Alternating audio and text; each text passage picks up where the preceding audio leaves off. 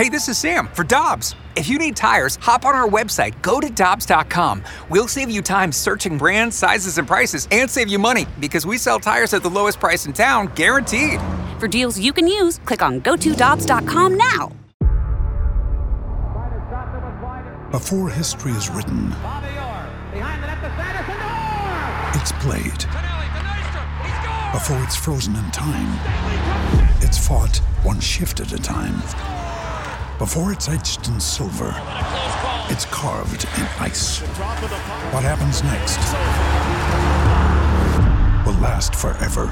The Stanley Cup Final on ABC and ESPN Plus begins Saturday. Time now for the Carricker and Smallman podcast, presented by Dobbs Tire and Auto Centers on 101 ESPN.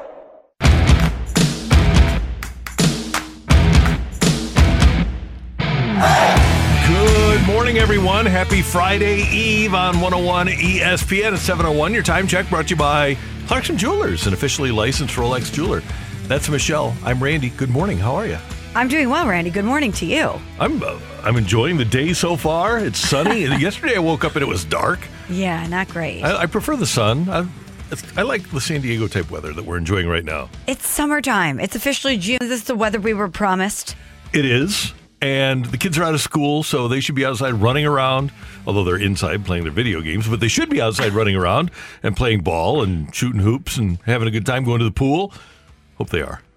I hope they are too. Don't stay inside, kids. Yeah. Listen to Uncle Randy. Get outside. Enjoy it. Right. Yeah, it's good for you. It's positive. The Cardinals were outside playing yesterday, right? And they knocked off the Padres by a score of 5-2. It was a fun game. The Cardinals getting decent, well, I'll say better than decent starting pitching from Dakota Hudson. He allowed a run in the first. The Cardinals were able to tie the game on a Juan Yepez sacrifice fly in the fourth inning. And then in the sixth inning, with Paul Goldschmidt on, extending his on-base streak to 21 games, Arenado, who had been cold in May, stepped up in June. And the 1-0 pitch to Arenado. Arenado hits it out to deep left field. At the wall, gone! Two-run homer. Cardinals go on top. Arenado with home run number 10. Danny Mac the call on Bally Sports, and the Cardinals would go on to win it by a score of 5-2. Michelle Arenado 3 for 4, Goldie 1 for 2, and that streak of the hitting streak is at 23 games. He is hotter than hot. Paul Goldschmidt is the hottest player in baseball right now. It's unbelievable. But Randy, we talked about it yesterday. The game prior, Nolan Arenado with that single to right in the first inning, breaking that 0 for 17 slump. It was my take it or leave it to you yesterday that was going to be the thing that busted him out, and that we were going to see Nolan Arenado start to get rolling here. And it seems like he did yesterday. Hopefully that can continue. But to see Arenado and Goldie get going at the same time, good thing for the Cardinals. Yeah, and scary for the rest of the National League. Absolutely. Meanwhile, Dakota Hudson goes 7 innings. He allows only 1 run on 4 hits, strikes out 3. And this is the key, Michelle. He walked only 1 through 104 pitches. What did he think? Yeah, I mean, I got out there trying to do a little bit too much. Been kind of banging on a drum a little bit, trying to make sure I'm throwing strikes. And then, Harry makes a great play, able to settle down, get in the dugout, rub some fruit on it, and then kind of go back out there and make some adjustments. I think today was just less is more, and force them to swing the bat and try and force contact, and they were swinging. So, okay, big question here. If you're going to go into the dugout and rub some fruit on it, what kind of fruit? Thank you, Randy. This is a question I was going to pose to you. I would think maybe a banana. I was thinking orange. Citrus? Yeah, but on a warm St. Louis day, maybe that's not the play. Kind of sticky if you rub fruit on it. Yeah, see, that's why I was thinking. Banana's probably a better play. It's mashed. You can probably spread it evenly. Yeah, good thought. Some potassium in there. Yeah, Matthew Rocchio, you got any ideas here? You're going to rub some fruit on it? I mean, I had no idea. But as soon as you said banana, I'm like, man, people love that potassium. That's right. Here's the thing. He was having a little trouble locating. I don't know. Maybe he mashed down some carrots, got the eyesight going a little bit sharper. That's not a fruit. Not a fruit, though. You're right. Yeah. The question was, tomato? What fruit would you rub? Oh, I see what you're doing there, seeds. Maybe strawberries? See, I always thought it was rub some dirt on it, not rub some fruit on it. Right. That's what. As soon as he said it, I was confused. So after Cody Whitley's performance, he needed to do something akin because he went 2/3 of an inning. He allowed a run, made it interesting, but Nidub came in to finish it off. I'm not even going to react. You're not going there? I'm not going to react. I know now that the Blues are done, you're going to be missing Nadub a whole lot. You're going to be miss dearly. Seeing him, miss saying Nadub. We are not letting Nadub happen. Michelle, I'm just looking at the show plan here. You type up. Who typed up Nidub? That was me. Oh, come on. Come on, you two. There's a question mark next to it. Hey, at least I didn't write out the one that I coined earlier today. Did you like your thoughts on how Seawitch struggled yesterday against the Padres there in the ninth? Michelle, anything there? K-Wit. Anything there? K-Wit? Oh yeah, it's K-Wit. I was gonna say Seawitch. I don't know about that one. Keep saying Cody in my head. K-Wit, Seawit. Either way, I like it. So the Cardinals win it by a score of 5-2. They're now only 2 games behind the Brewers in the National League Central, which is a good thing. They play the Cubs tonight at Wrigley Field. Paul Goldschmidt historically has it very well at Wrigley Field. .310 batting average, .413 on base, .522 slug for a .935 OPS in 218 plate appearances at Wrigley, Michelle. Goldie has 22 homers and 62 RBI, so he should be able to continue the hot streak. So his career high hit streak, Randy, is at 26. That was back from September 10th, 2013 to April 4th, carried over with Arizona. He's at 23 right now. Do we think he breaks his own streak? Yes, I believe he does. I believe he does too. Given what you just said about the way that he hits versus the Cubs, especially at Wrigley, I think that we're going to see Goldie. I think we could see him get to 30. That would be fun. That would be national news. Yes, it would. At least national sports news. Now, when he gets to 44, then that'll be national news. And then when he gets to 55, 44 was Pete Rose in the 70s. 56, obviously, the one unbreakable record in baseball right now. I guess there's a lot, but I mean single-season baseball record. I don't think it's unbreakable. 56 in a row. There'd be a lot of pressure. But who? I want to see it. But who is better under pressure than Paul Goldschmidt? Nobody. He doesn't even want to talk about it. He'll have to talk about it when it gets to be 55, though. Yes, he will. A national broadcast will make him. You think he'll come on and join us to talk about himself with a 55-game hitting streak? No. I wonder if he'll ever talk about himself with a 55-game hitting streak. Probably not. Or he'll probably say, thanks to the team around me for picking me up, or he'll somehow deflect it to his teammates because that's what he does. Yeah, that's just who he is. So tonight at 7 o'clock, the Cardinals and Cubs at Wrigley Field. Matthew Liberatore against one of my favorites, and I loved him on SNL, Keegan Thompson. What's up with this? What's up with that? Ooh-wee. Hey, what's up with that? What's up with that? Keegan Thompson. Different guy.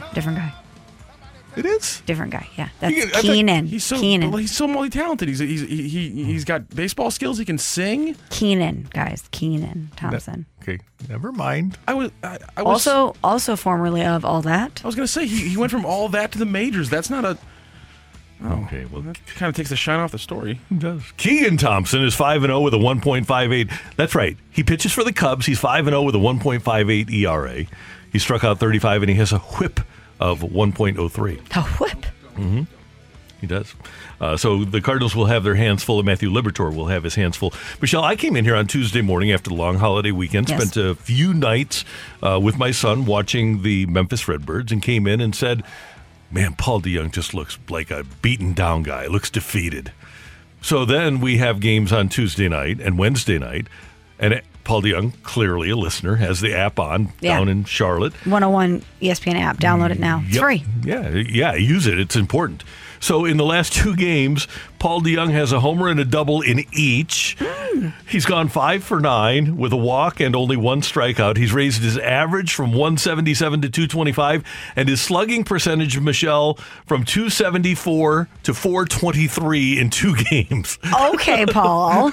Paulie D, listening to the app, upset with what Randy Carricker had to say. Not happy with me. But you know what, Randy? Sometimes we need that extra push. Maybe reading things prior, listening to things prior didn't really do it for him. And just hearing you say that he looks like a beaten down man is what propels him to turn it around. I'm defeated, huh? I'll show him. I'll show that Randy Carricker. I'll defeat this baseball. That's what I'm going to do. So that's what he's been doing. Good for Paulie D. Good guy, and hopefully he can get it back. Last night, the NHL Eastern Conference Finals got under the way. The Rangers thumped Tampa Bay 6-2. Michelle, isn't it interesting that the Rangers, in trying to build their team so that they could defend themselves against Tom Wilson, accidentally built themselves a conference championship team? Yeah, whoops. Didn't mean to do it, but we did. No, but they look really good. I was hoping so badly, Randy, to see the Rangers versus the Blues because I have never been to any sort of game at Madison Square Garden. Oh, yeah. And I was going to make it there come hell or high water if it was the Blues versus the Rangers. But how about our two old buddies, Pat Maroon and Ryan Reeves, going at it last night? Great. We talked about it on the show yesterday. If those two were going to get in a fight, who we thought would win. And I think we were right. I think so too, unfortunately. we were right. Sorry, Patrick. NBA Finals Game 1 tonight here on 101 ESPN. Pregame at 7 for the Warriors and the Celtics, who are led by St. Louis and Jason Tatum. Making it to the finals is a big accomplishment, something that we should be proud of, and we're super excited for the challenge. Obviously, the ultimate goal is to win a championship, so we still got a long task ahead. And we'll all be rooting in this room, at least, for the St. Louis and Tatum to win the championship. Oh, absolutely. Golden State has enough already. Yeah. They're a likable team. How can you not like Steph Curry? He's one of the most likable guys in sports. However, you've had your shine, Steph. It's time to step aside for the St. Louis and Jason Tatum. Right, exactly. So go JT. I got to root for the Boston Celtics? Yes, you do. Sad but true. No, you just have to root for Jason Tatum. So Tatum MVP in a losing cause. Has that ever happened? No. We want him to win. Okay. We want him to win because it adds to the resume and it adds to St. Louis's sports resume that we produced an NBA champion. Yeah. I say we as a collective. Okay, I like that. And one other note, and Greg Amsinger is coming up in just a few minutes here on 101 ESPN. I came on a couple of weeks ago with, I thought, was credible information. I was told by somebody inside the XFL that they would have names and logos announced on June 1st. So I came on and said that. Clearly, the information was not that good because they didn't announce anything yesterday. So I apologize for that. I got bad information, but it's on me because I reported it. So I will own that. And hopefully, this league will actually come into being. It seemed kind of late in the game to not have like cities or team names or things like that. I was very excited when I found out it was going to be The Rock who was taking over the XFL because anything The Rock touches turns to gold. Even a mediocre action film will somehow be a box office hit because The Rock's involved. He is a hit maker, a star maker. So I thought, and he's a football guy. So he would know not only how to make this an entertaining product and have the star power to get more people to pay attention to it, but he's a football guy, so he would understand. And I know he's a good businessman too, but I'm with you, Randy, as someone that was part of the first iteration of the Battlehawks. Even when they had enough runway to get it done, it was still down to the wire before game one to get everything done. People don't realize all of the details and intricacies that go on in putting together not only a live game event, but a television product. And I just think they're doing themselves a disservice by not announcing it yet. I mean, we're in June and they're expected to play next spring. You're not even giving them a full calendar year to get this underway. And I think that you should be telling the cities what the teams are going to be, who the coaches are going to be, who the players are going to be to build excitement. Sell some tickets. Yeah. And apples to apples, because we have another team that's starting up next spring as well. We're going to talk to Lutz Pfannenstiel from St. Louis City SC coming up at 8:15, but they've been at it for years.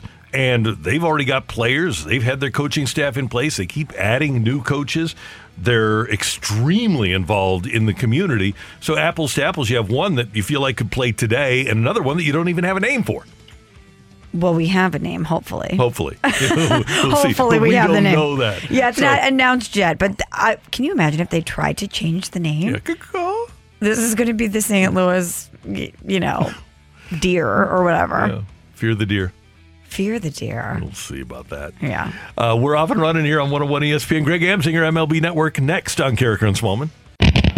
We're right back to the Carricker and Smallman podcast, presented by Dobbs Tire and Auto Centers on 101 ESPN.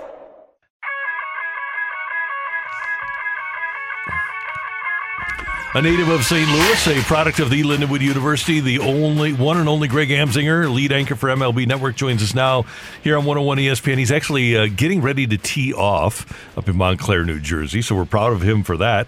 And especially after a long night, man, quick turnaround. But there's one thing I know that can get people like us out of bed early, Greg. Two things. Number one, work, because you kind of have to do it. And the other thing is golf. Hey, listen, I'm not even in Montclair. I drove 45 minutes. I got a big money tournament. Kids, Uncle Greg doesn't believe in gambling, but I got a big money tournament today, big match in Sparta, New Jersey, which is kind of like Western New Jersey. It's very similar to Missouri. I like it out here. Very scenic, lots of trees. The people are very kind.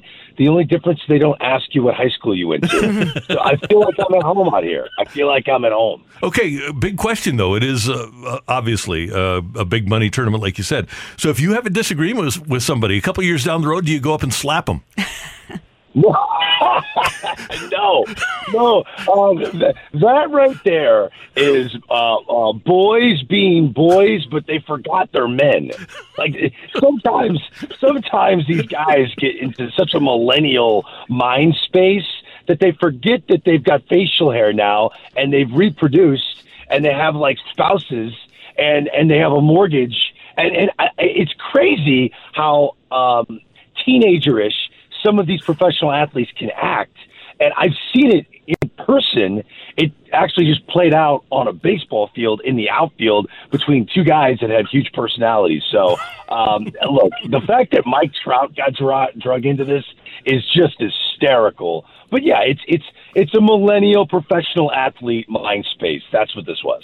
Greg, I'm with you. I feel badly for Mike Trout, who's just trying to do his best job as commissioner. He didn't think that this would end in a slap. We talked about this with Adam Wainwright yesterday, who's a great commissioner of the Cardinals Fantasy League. But outside of Adam Wainwright, who do you think in baseball would be a great fantasy football commissioner? Ooh, that's a good question. I think Max Scherzer would be a bit too intense. Totally. There'd be a lot of fines, and that the two different color eyes. If he jumps on a FaceTime with you and you made an inappropriate roster move, I just think that'd be really intimidating. I think Aaron Judge would be straight. I mean, Judge is his last name. I think he's got that stoic, Jeter-esque personality. I think he'd be really good. But if I could pick anyone to be my fantasy football commissioner, it would be Andrew McCutchen. I think Andrew McCutchen would be fun, light. He wouldn't be so uber strict. He'd let you finagle the rules a little bit, which I would like to do.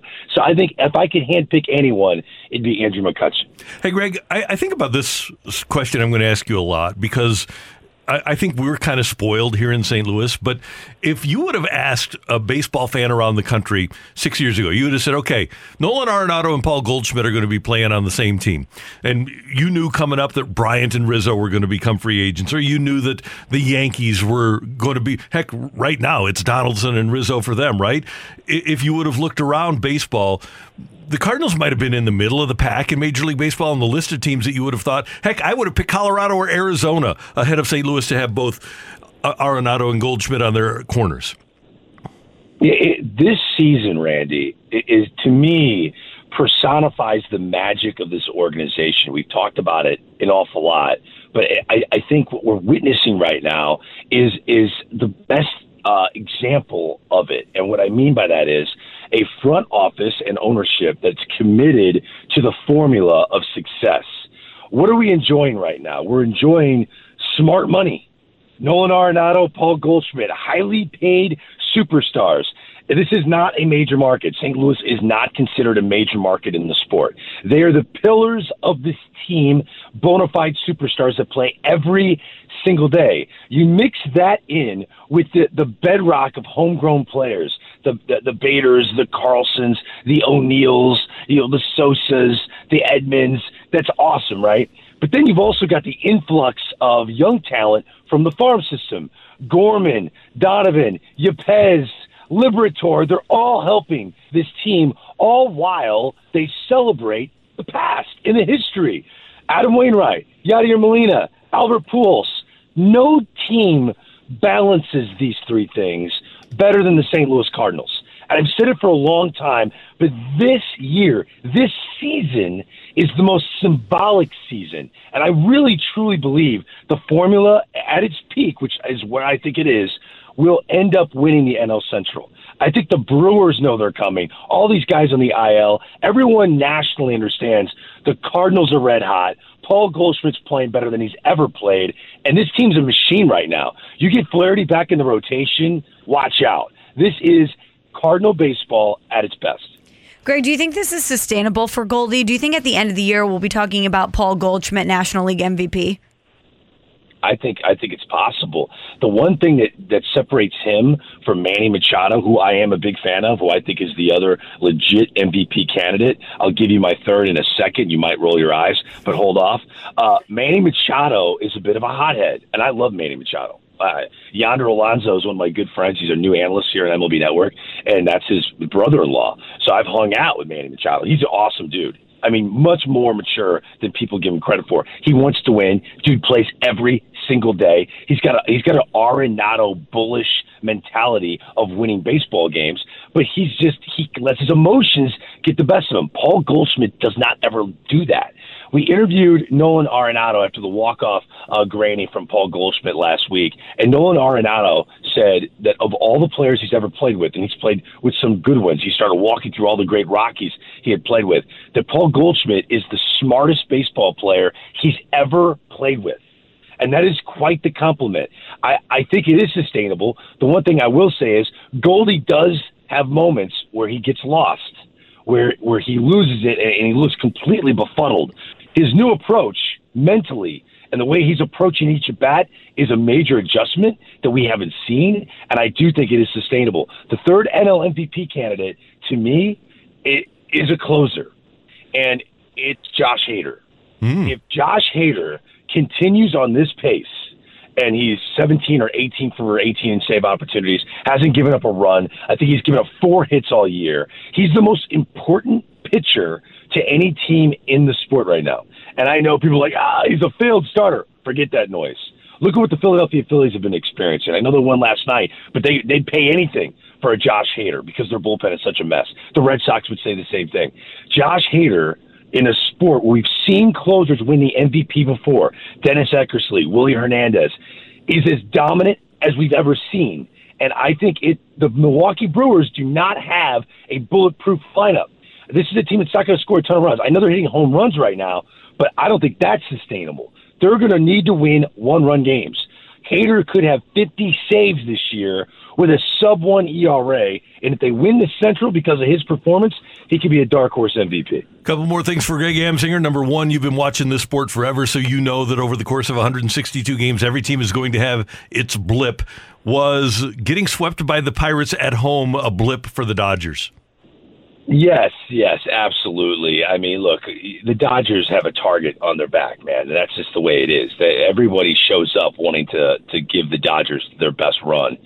This team is absolutely loaded. Watching Trey Turner make his millions right now with a 24-game hitting streak. Mookie Betts is on pace for 45 home runs from the leadoff spot. The rotation is dealing with some injuries right now, but it's still Buehler, Arias. Eventually, you're going to get Kershaw back. They've got talent up and down, man. I'm not worried. Of all the teams to worry about, I'm not worried about the Los Angeles Dodgers. That said, when you look at the NL West and who's trending in the right direction, I made a prediction last night on MLB Tonight. My June prediction, Mackenzie Gore will be the pitcher of the month. Mackenzie Gore, this young left-hander, is 23 years old. Watch him. I think he's the greatest pitching talent our sport has seen since Clayton Kershaw debuted in 2008. Wow. That's how good this kid is. I think he's going to go from being the front runner for NL Rookie of the Year to front runner of NL Cy Young at the end of the month. You mix him in with Fernando Tatis, who's on his way back eventually, and the Padres could push the Los Angeles Dodgers into a nail-biter for first place in the West. Well, a team, Greg, that should be worried is the Washington Nationals, 18-34 right now, having a terrible season. Juan Soto declined a 13-year, $350 million contract that was offered to him by the Nationals before the lockout this winter. Mike Rizzo came on the radio yesterday and said, we are not trading Juan Soto. But should they consider it? Because they would certainly be able to push a rebuild faster if they were able to move him. Yeah, he's in a weird spot, Mike Rizzo, because he's got all this money allocated to a pitcher in Steven Strasburg. He's got 2 years left on one of the worst pitchers right now in baseball, Patrick Corbin, who I don't think you could flip. Even if you ate the money, no one's taking Patrick Corbin. He's not getting anybody out, and he continues to lose games. They have no bullpen. Tanner Rainey should not be a closer for any team. He should be a 6th or 7th inning guy, but that's all they got. I don't see how you avoid trading Juan Soto. This team is a depleted farm system. I don't see where they go. And if he thinks he's going to continue to spend money when the Lerner family is trying to sell the team, I just don't see it, man. I mean, we're talking about a kid that's going to hit free agency at a super young age. He's already won a world championship, a batting title. Many believe he's got the best eye that we've seen since Barry Bonds at the plate. He's going to be a $400 to $500 million player. How many teams can afford that? Certainly not a team that is trying to sell. I mean, look at Giancarlo Stanton. He won the MVP. He almost hit 60 home runs. He almost dragged the Marlins to the postseason. And when they sold their team to Bruce Sherman and that Derek Jeter group, Giancarlo Stanton's contract was looked at as a liability, a fiscal liability, fresh off an MVP year, and they traded him.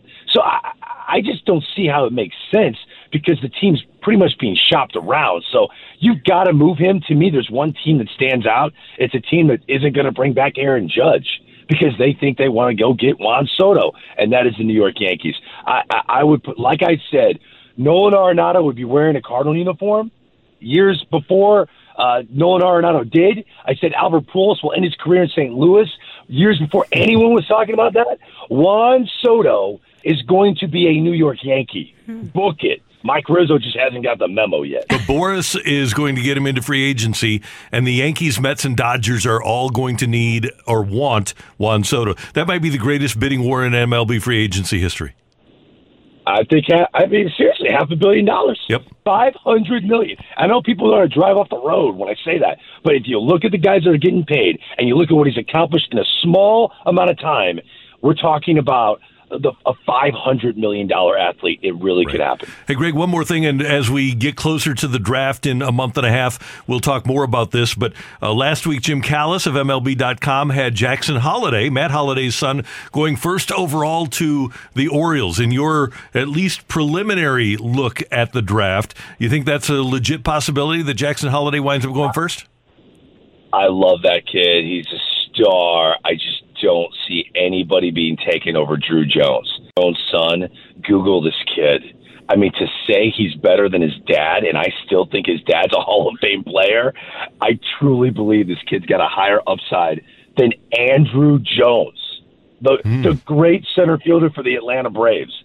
Anybody that passes on Drew Jones, to me, is missing out on the best talent in this draft class. I think Jones is the number one pick. And today, by the way, Jonathan Mayo, or yesterday at MLB.com, indeed had Drew Jones going number one overall to the Orioles, which might not be a bad thing. If he could go to the Orioles, and I think Jackson Holliday would probably be happier going to the Rangers than the Orioles. Yeah, I mean, the Rangers are one of the biggest stories in baseball right now with the way they're playing. No one saw them being competitive right now. Jack Leiter's going to be up at the end of the year. So the Rangers are moving their guys to the big leagues quickly. That's the team you want drafting you in the first round. Hey, have a great tournament today. Have a great time. Enjoy your outdoors time, and we will talk to you soon. All right, I'll see you guys on TV tonight. You bet. Hit them well. See you later. All right. Greg Amsinger has MLB Tonight on MLB Network. Yeah, you got to check that out. And their staff does unbelievable work. And nobody has greater passion for the sport than the folks at MLB Network. Coming up, get your text into the Air Comfort Service text line, 65780. It's Thursday, so we've got a little game of Sick of It with Carricker, Smallman, and Matthew on 101 ESPN.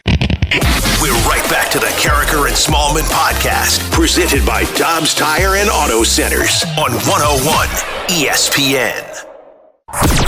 I'm over it, Sharon. I can't take this no more. I am done. I'm sick of it. Do you hear me? Sick of it. I can't take it anymore. These people are the worst. Carricker and Smallman are sick of it.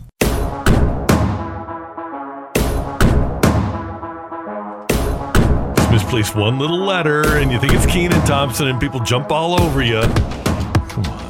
It's time for Sick of It here on 101 ESPN. Get your text into the Air Comfort Service text line, 65780. Michelle, you and I think many St. Louisans are already sick of the business side of the NFL, right? Yeah. What they've done to us. Well, the NFL is being investigated by Congress because of the misappropriation of funds allegations and the toxic workplace environment allegations against the Washington Commanders. And a congressional subcommittee has asked Roger Goodell and Dan Snyder to appear at a hearing on June 22nd. And they say, maybe, maybe not. You know what? The NFL gets an antitrust exemption from the federal government, from the congressional people that are asking them to come and testify. I'm sick of the NFL thinking and actually being bigger than the federal government. How did that happen? I don't know. But the fact that Roger Goodell can say, yeah, I don't really feel like it, and then just get away with it, I'm sick of it. Yeah, think about that for a second. That he can say to the government, we're good here. Yeah, Congress. Say, yeah, you know what? I'll give you some written answers, whatever, but I don't really want to talk to you people. And then they're like, okay. Yeah, and no threat of the antitrust exemption, which would obviously allow for, it'd allow the XFL or the USFL to try to compete with the National Football League. I wonder if any other league could get away with that.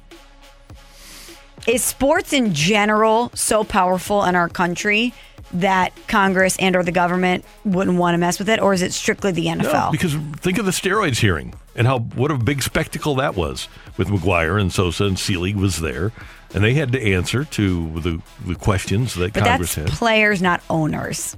Yeah, but you had the representative of the owners in Selig, though. That's true. But it just feels like it's these multi-billionaires that they don't want to mess with. There's a whole lot more arrogance on the part of the NFL than any other entity probably in America. It's just and I'm sick of it. Outrageous that we've gotten to this point that because you own a football team that you get away with whatever you want to do. Right. It's amazing. It really is. Rudy, I'm sick of the Blues not playing. Already. I'm so sick of it already. About 4 days? Saturday, Sunday, Monday? I just truly still feel like had they had Benner, we'd be having a different conversation today. I agree. And I'm sick of it. And I probably won't be sick of it until after the NHL season wraps up. But it's going to sit with us for a while, this one. Only 3 months until camp starts. And a lot for Doug Armstrong to do in that span. Yeah, he's going to be a busy man. Yes, he is. Before we get to some of the text, you brought up the NFL, and it just got me thinking, listen, I'm so ready to just come on the airwaves and scream cacaw every day. And yet I feel like I'm getting the runaround a little bit from this nascent new version of the XFL, version 3, if you will. I'm a little sick of them kind of giving us the runaround on this one. Let us know the cities, get some announcements going here. Let's get some pub going here. XFL, what are we doing here? I don't get it. And it's starting to really get to me. Guys, there's absolutely no doubt that Vincent McMahon did a better job of at least laying the groundwork and having the plane on the runway. Did a better job of that with Oliver Luck as his commissioner than the current group has done. Well, they really haven't done a whole lot. The current group? Yeah. No. They have their ESPN contract, and I kind of wonder if that might be their only goal, is to get a bunch of money from ESPN, show some games for a couple of years, and then move on. Maybe, because it doesn't seem like they're that concerned about the local product. No. And at least yet. No. It'll be interesting to see if they wind up being stewards of the community like St. Louis City SC is. But that's going to be very difficult to do if the team isn't based here full time. That's true. It's a weird business plan where it's almost like the NFL. I asked Kevin Demoff one time. He was complaining about the corporate support in St. Louis, and I said, well, you guys are terrible. Don't you think that you should be good? He said, well, it's kind of a roll of the eyes. I said, so you think people should just buy your product because you're the NFL? And he said, yeah. See, that's why I've always hated the strict economical argument about ownership. It's like, no, this is the only business where people expect people to procure the product, even when it's a bad product compared to the other competitors in its market. Yeah, and that's the only time we ask it. We don't know what the product is going to be, but I get the sense that, well, The Rock owns it, so people are going to buy tickets to see the games. Not sure. Love you, Dwayne. Thanks for listening to the show, because I know you're streaming right now. Love ya. But it's not enough for me to buy the product. Me either. No, it better be a decent product. That would be an ungodly Come on, ignorant guys. mindset. Let's get it going, XFL. Yeah. 636, sick of it. Where's the Otto Porter love? He's from St. Louis also and on the Warriors. I'm a Tatum guy as well, but show a little love for Porter.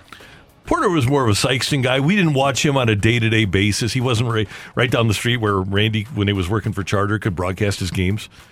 So it's different for me. Shout out to Otto, though. Hey, awesome. Nonetheless. Yeah. Love seeing any Missouri guy in the NBA Finals. We just have more of a connection to Jason Yeah, Tatum. we do. Yeah, sorry. Sykeston might be a little bit outside. And by the way, Otto Porter isn't saying St. Louis Rams and wearing St. Louis shoes, Lou Brock shoes and stuff. He's also not one of the faces of these NBA Finals. Right.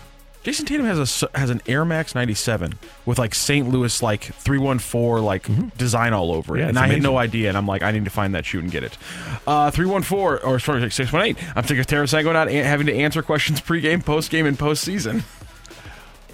That was one of the reasons that I had difficulty understanding why he wanted to be captain. I couldn't agree more. That's exactly what I was going to say. First thing is that you need to be available all the time, and he was injured, so that made no sense. Secondly, I could not see him being the type that wanted to deal with the media that much, the way Ryan O'Reilly has to. Right, and Petro and Backus before him, that's just part of the job. Love it or hate it, it's part of the job. And I know there's fans out there that say, oh, the media doesn't matter. Well, the media is the conduit to the fans. And Ryan O'Reilly right now is the face of, the spokesman for the St. Louis Blues players. That's the job of the captain, that and talking to the officials. And he might not like it every day. I wouldn't like it every day if I had to do it, but he does it. And I just don't get the sense that historically, based on his history, that Vladdy would enjoy that. No.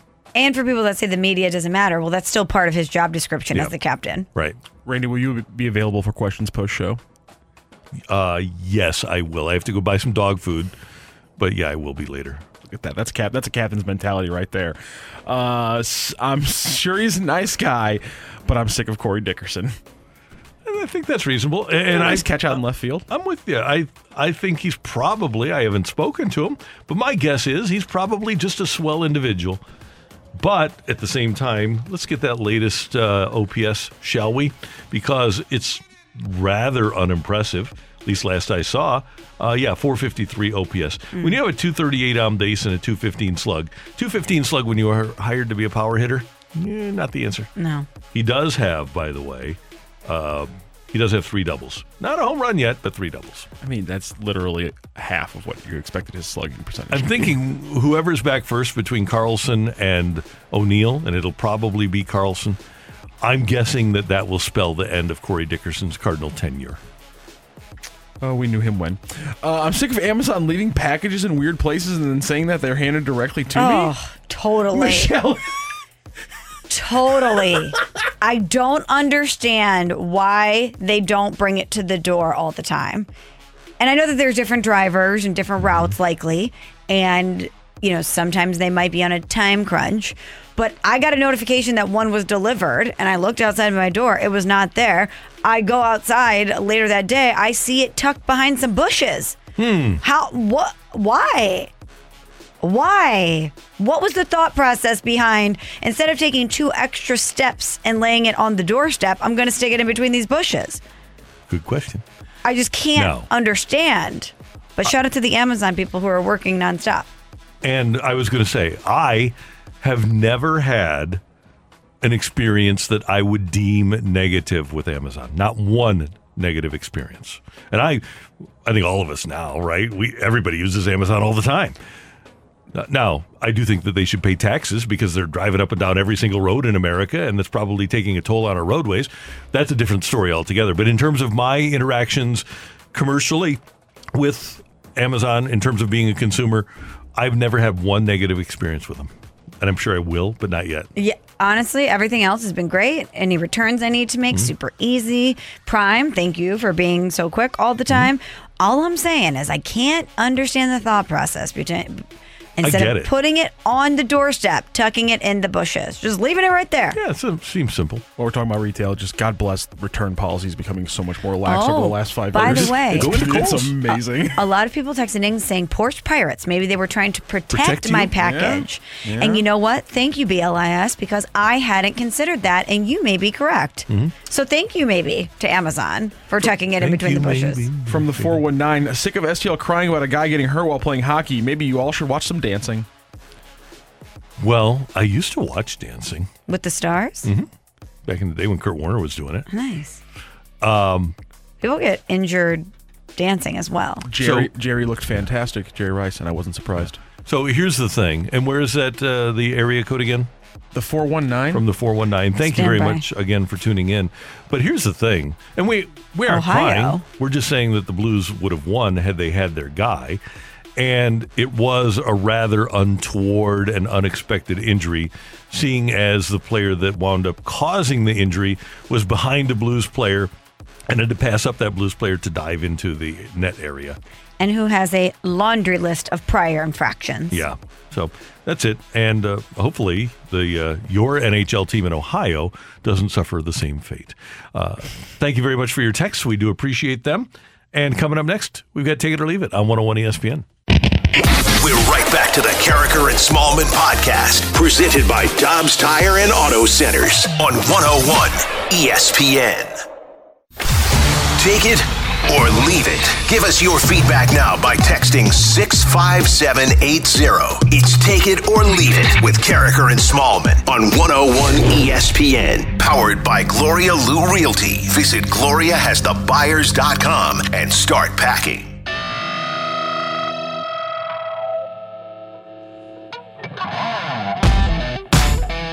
We want your text to the Air Comfort Service text line 65780 for Take It or Leave It. Michelle Smallman, Matthew Rocchio, and Randy Carricker. Great to have you with us. And Michelle, last night, the U.S. men's national team played in Cincinnati against Morocco, a tune-up as they get ready for the World Cup. And the American fans were not really intense. The Cincinnati fans, not intense as they watched the game at TQL Stadium in Cincinnati. And after the game, Christian Pulisic, one of the stars of the USA team, said, I was able to come a bit wider and deeper and get to the ball because of the way they were playing against us. And he said, I wish that the fans would have gone a little bit crazier. Take it or leave it. Regardless of where the U.S. men's national team is playing in America, the U.S. fans should be intense. Take it. I think so. They would be intense here. They would have gone crazy here in St. Louis, right? Oh, absolutely. But this is our national team supporting our country. Yeah. You would think that there would be more fans there to support them. Yeah. Here is Pulisic talking about the fans and the fan support in Cincinnati. The amount of America. Yeah, it was nice. To be honest, for whatever reason, I'm not super happy with the amount of Americans here, however that works out, if I'm being completely honest. But it's thanks to the ones who did come, and the support is always great from them. But yeah, it's nice to be back in America and playing again. You got to fill it up with Americans. Can't have a bunch of Moroccan flags. But we always talk about soccer and its popularity in this country and how it's a growing sport and how we think that it's gaining traction, and then something like this happens where our national team is playing and they don't have the stands filled. And I think well, first of all, USA Soccer needs to be in the right places. Maybe Cincinnati isn't the right place to have that team playing. Now, it is America's team, but if you go to Cincinnati, or if you go to Chicago, if you go to St. Louis, if you go to Charlotte even, you're going to get great fan support for the U.S. team. Maybe they just didn't pick the right city at this particular time. But you would like to think that any major-ish city in America would have people driving from all over or flying in to watch a game like that. I don't disagree with Pulisic at all. Pulisic,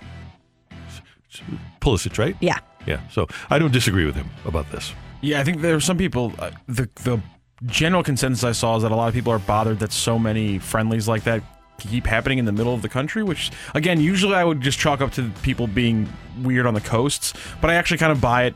There's a lot of games that do get played in Ohio and here in Missouri and things like that, and so I would kind of understand maybe trying to attack that. Those are the parts where a lot of the MLS has been attacking for years. That makes sense. Yep.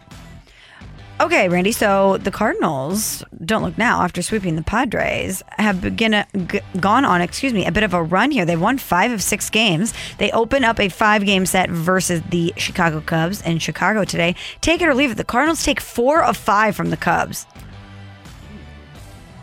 Michelle, I'm going to have to leave that. 3 of 5? Sweep. Oh, you think it's a sweep? It's a sweep of the hapless Cubs. I just know that it's hard to sweep any series, especially a 5-game series, especially versus a hated rival, which is why I went 4 of 5. But they're hot right and that now. guy, Keenan Thompson, has been pretty good. Who pitches against Keegan. There you go. Right. He's got like a 20-year career. You see guys usually have that kind of run. Mm-hmm. That's true. Okay, I'll be serious here. Yeah, I think that the Cardinals can win 4 out of 5. I think they will win 4 out of 5. Now, they have to win some pitching battles. Michaelis against Marcus Stroman tomorrow at 1:20, and then the Cardinals have to kind of figure out who they're going to pitch in the doubleheader on Saturday. But with the way the offense is performing, I think they'll be fine. Here's an easy one for you right off the bat. Take it or leave it. Goldie hits at least 1 onto Waveland Avenue this weekend. Take it. Take it. Easy. Yeah. He'll do that before the weekend, I have a feeling. Take it or leave it. Ryan O'Reilly wears the C and a blue note until he retires. I'm going to take that. I'll take that too. Absolutely take it. Seems like the extension would be in the works here pretty soon. Mm-hmm. Maybe, maybe. I'm just saying. Take it or leave it. The Cardinal will have 2 of their young players finish top 5 in Rookie of the Year, including one of them winning it. That's where you leave it.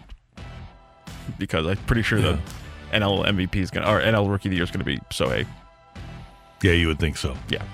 But who would our 2 guys be? Gorman and Yepez? Yeah, I would think so. Although Donovan's doing great too. Yeah, it just seems like Yepez is going to keep getting the at-bats. I mean, you're not going to have both Carlson and O'Neill probably busting him out of the lineup. Yeah, that's true. I would like it if that happened. The Cardinals would be an even better team if that happened, but I just can't see it actually happening that way. Take it or leave it. It is Rocky Road National Rocky Road Ice Cream Day. That is the best flavor of ice cream. Leave it. I have to leave it. Rocky Road? That was emphatic, Michelle. Absolutely. So overrated. Great name, overrated. It's top 5. No. It's fantastic. Oh no, there's disagreement on the dais. Top 5. Does it beat Moose Tracks? No. Does it beat Cookie Dough? No. Does it beat plain vanilla? No. Does it beat plain vanilla with chocolate syrup? No. Yes, it does. Come on, guys. Not with chocolate syrup. But put some chocolate syrup on some Rocky Road? That's putting a hat on a hat. There's nothing wrong with that. Putting a hat on a hat. There's no doubt in my mind that it's top 5. Now, can I put it at number 1? No. Congratulations, by the way, to Rocky Road on having National Rocky Road Ice Cream Day. Yeah, shout out to you. Today's your day. Yeah. So I'm not going to denigrate you at all. I am. Road. Okay, so give me the 5 that are vanilla? Vanilla is the best because it's the perfect base. You build around vanilla. It's a foundational piece. Whereas you could put anything on top of vanilla ice cream. Whereas with Rocky Road, your favorite color white? It's just, it's fine. You know what I can't. Here's the thing with Rocky Road, Michelle. You don't have to put anything on it at all. And it's delicious, and it's got all kinds of different textures and flavors. It's great. Okay, I would say cookie dough is better. I agree with that. I would say Oreo is better. No, I never order Oreo. Well, that's a mistake on your part. I would say that, as you mentioned, Moose Tracks, which I don't know if that's a national thing or just kind of a local deal, but it's anything with Reese's peanut butter cups in it is going to get up there. Thank you. Like I said, I'm going pure vanilla ice cream is the Paul Goldschmidt of the ice cream community. Okay, it's consistent. It's always good. It's never going to make it about themselves. Always about the teammates. Really, you're going to let the toppings shine the way Paul Goldschmidt lets his team shine, but it's consistently producing. Michelle, though, ice cream is not an MLB player. Ice cream is the NBA. I want him to be flashy. I want ice cream to be dunking on me. That's what I want ice cream to be doing, and that's why Schnucks Turtle Tracks is the only ice cream in the world. If every ice cream in the world disappeared from the planet except for Schnucks Turtle Tracks, I would be completely fine with the world. Wow. I mean, it's vanilla, fudge swirl, and Reese's peanut butter cups. What else do you need? That's the food groups. Yeah, right. It's great. Vanilla. I'm intrigued by this. There's a lot of people who believe this.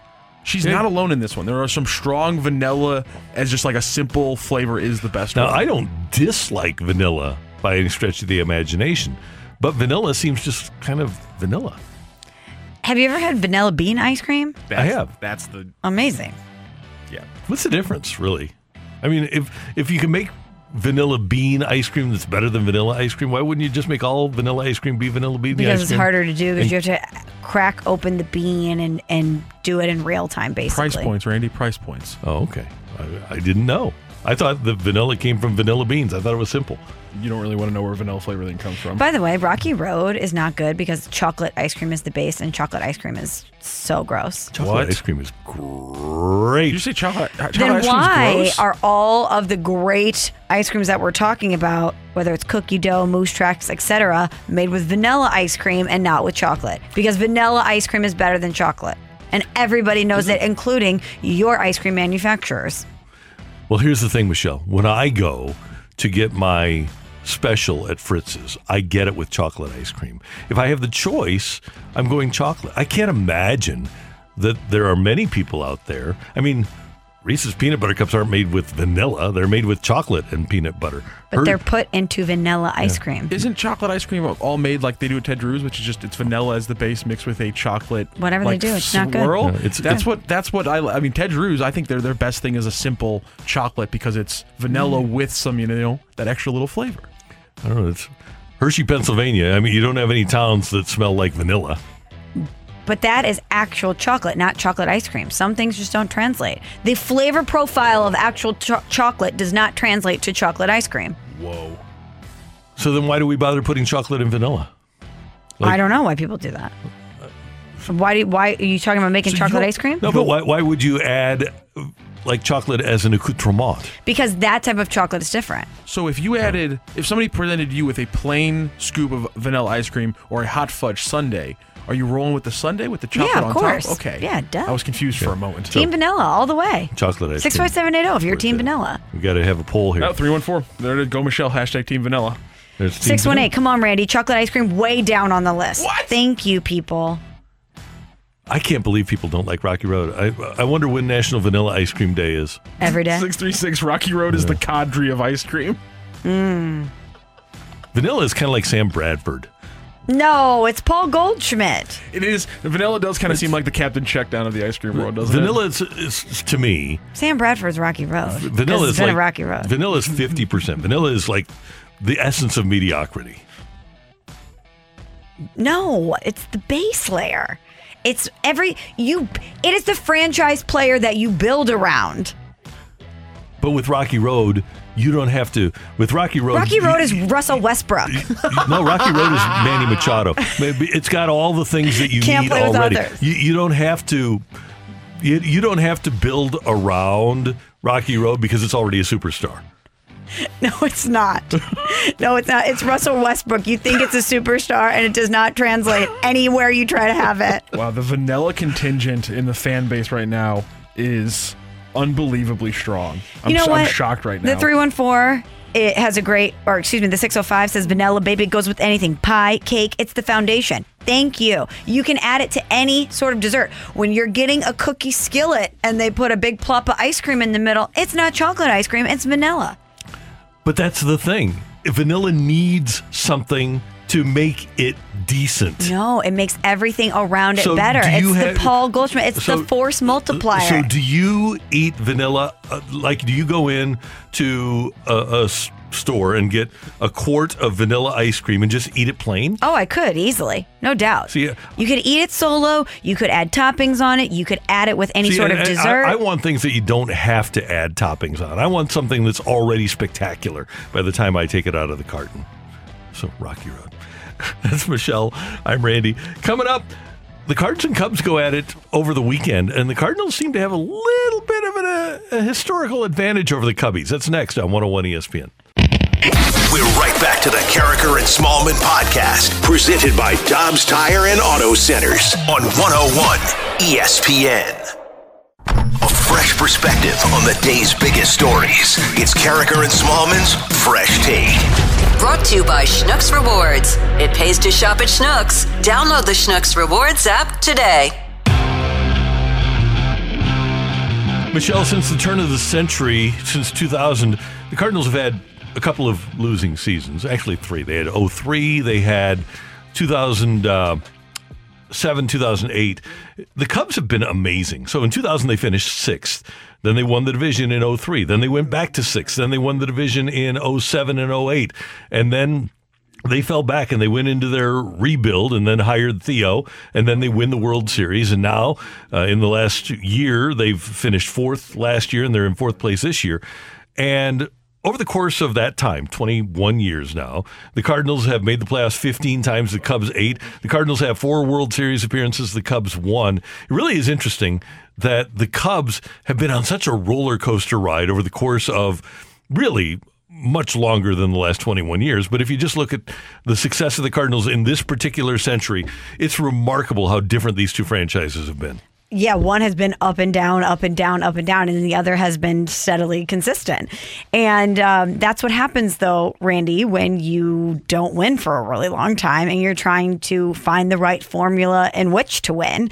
And I think sometimes about that Cubs World Series and how, had they not had that rain delay, what if they didn't win? What if they didn't win that? And then all of the ups and downs and everything that you had sacrificed in order to get that championship were for nothing. And they did win, but it is remarkable to compare and contrast the Cardinals and the Cubs and see how one organization in a much smaller market, by the way, has been able to have such sustained success and put Hall of Fame players on the field while bringing up young new talent from their farm system, while the other has been up and down, captured one championship, and then is back trying to rebuild again. I wonder if, and maybe somebody in Chicago knows, we're going to talk to Jesse Rogers of ESPN later, if the rain delay doesn't occur and if the Jason Hayward speech doesn't take place and the Cubs don't win that World Series, I wonder if the Ricketts family would have felt more desperation to win a World Series, or if they were just good with going to a World Series, if they would have kept the group together, tried harder for a longer time to have that franchise succeed over a longer period of time. I would think that you would have to put the foot on the gas. If you know you're that close, if you're a rain delay away, if they would have lost, and your fan base was so engaged and they had been so desperate to win, I don't think you have any other option other than to continue to go for it at that point. And I also think that the Cardinals' desire to have continuity, and I know if we ask right now for text to the text line, do you hate John Mozeliak? Yes or no, we'll get 5 million yes texts. But here's the thing. The Cardinals have had continuity during those 21 years. They've only had 2 people essentially making personnel decisions, right? It's been Walt and it's been Mo, and the Cubs have been through multiple managers, multiple general managers in that time. There's something to be said for having a plan, and Bill DeWitt, how often, every year when we have Bill DeWitt on, he says, I like having stars. Yes. And so that's part of it, having that, the desire to have stars on your team, because stars are good players, and good players help you win. So that's part of it, and then having a plan that you have somebody that you trust that carries out. That's why you're competitive every year.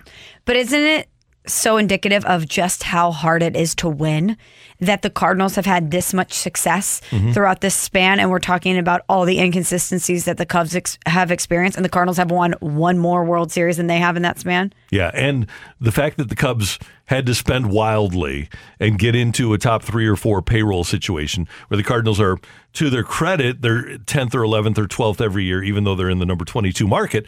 But yeah, it's remarkable that the Cubs have had the difficulty maintaining a level of consistency. And by the way, I think they could have done it and spent a whole lot less money if they would have just taken the approach. I'm surprised more teams just don't take the Cardinals approach. The one team that does take the Cardinals approach, by the way, is the LA Dodgers. And they're just in a bigger market with a bigger checkbook. Right. But that's, if you want to find a mirror for what the Cardinals are doing right now, aside from the fact that they spend a lot more money, it's the Dodgers. And Stan Kasten, their president, said, 2013 in the playoffs, I think, standing in the Dodgers dugout before a playoff game, somebody said, what do you want this franchise to be? It's right after the new ownership had bought it. Might have been 12. And he just points across into the Cardinals dugout. He said, that's the model over there. Yeah, people mock the Cardinal way, but how many organizations have tried to build their own version of the Cardinal way? Right. That's Michelle. I'm Randy, and that's today's Fresh Take on 101 ESPN. Coming up, St. Louis City SC Sporting Director Lutz Pfannenstiel. STL City has a lot going on. He'll tell us about it next on 101 ESPN. We're right back to the Carricker and Smallman podcast, presented by Dobbs Tire and Auto Centers on 101 ESPN. Michelle Smallman, Randy Carricker, great to have you with us. It has been a busy time and will be a busy time now for Lutz Pfannenstiel until St. Louis City SC gets things going in March of 2023. But Lutz, the Director of Sport for St. Louis City SC, joins us now on the Brown and Crouppen Celebrity Line on 101 ESPN. Lutz, always good to talk to you. How you doing, sir? Very well. Good morning. How are you?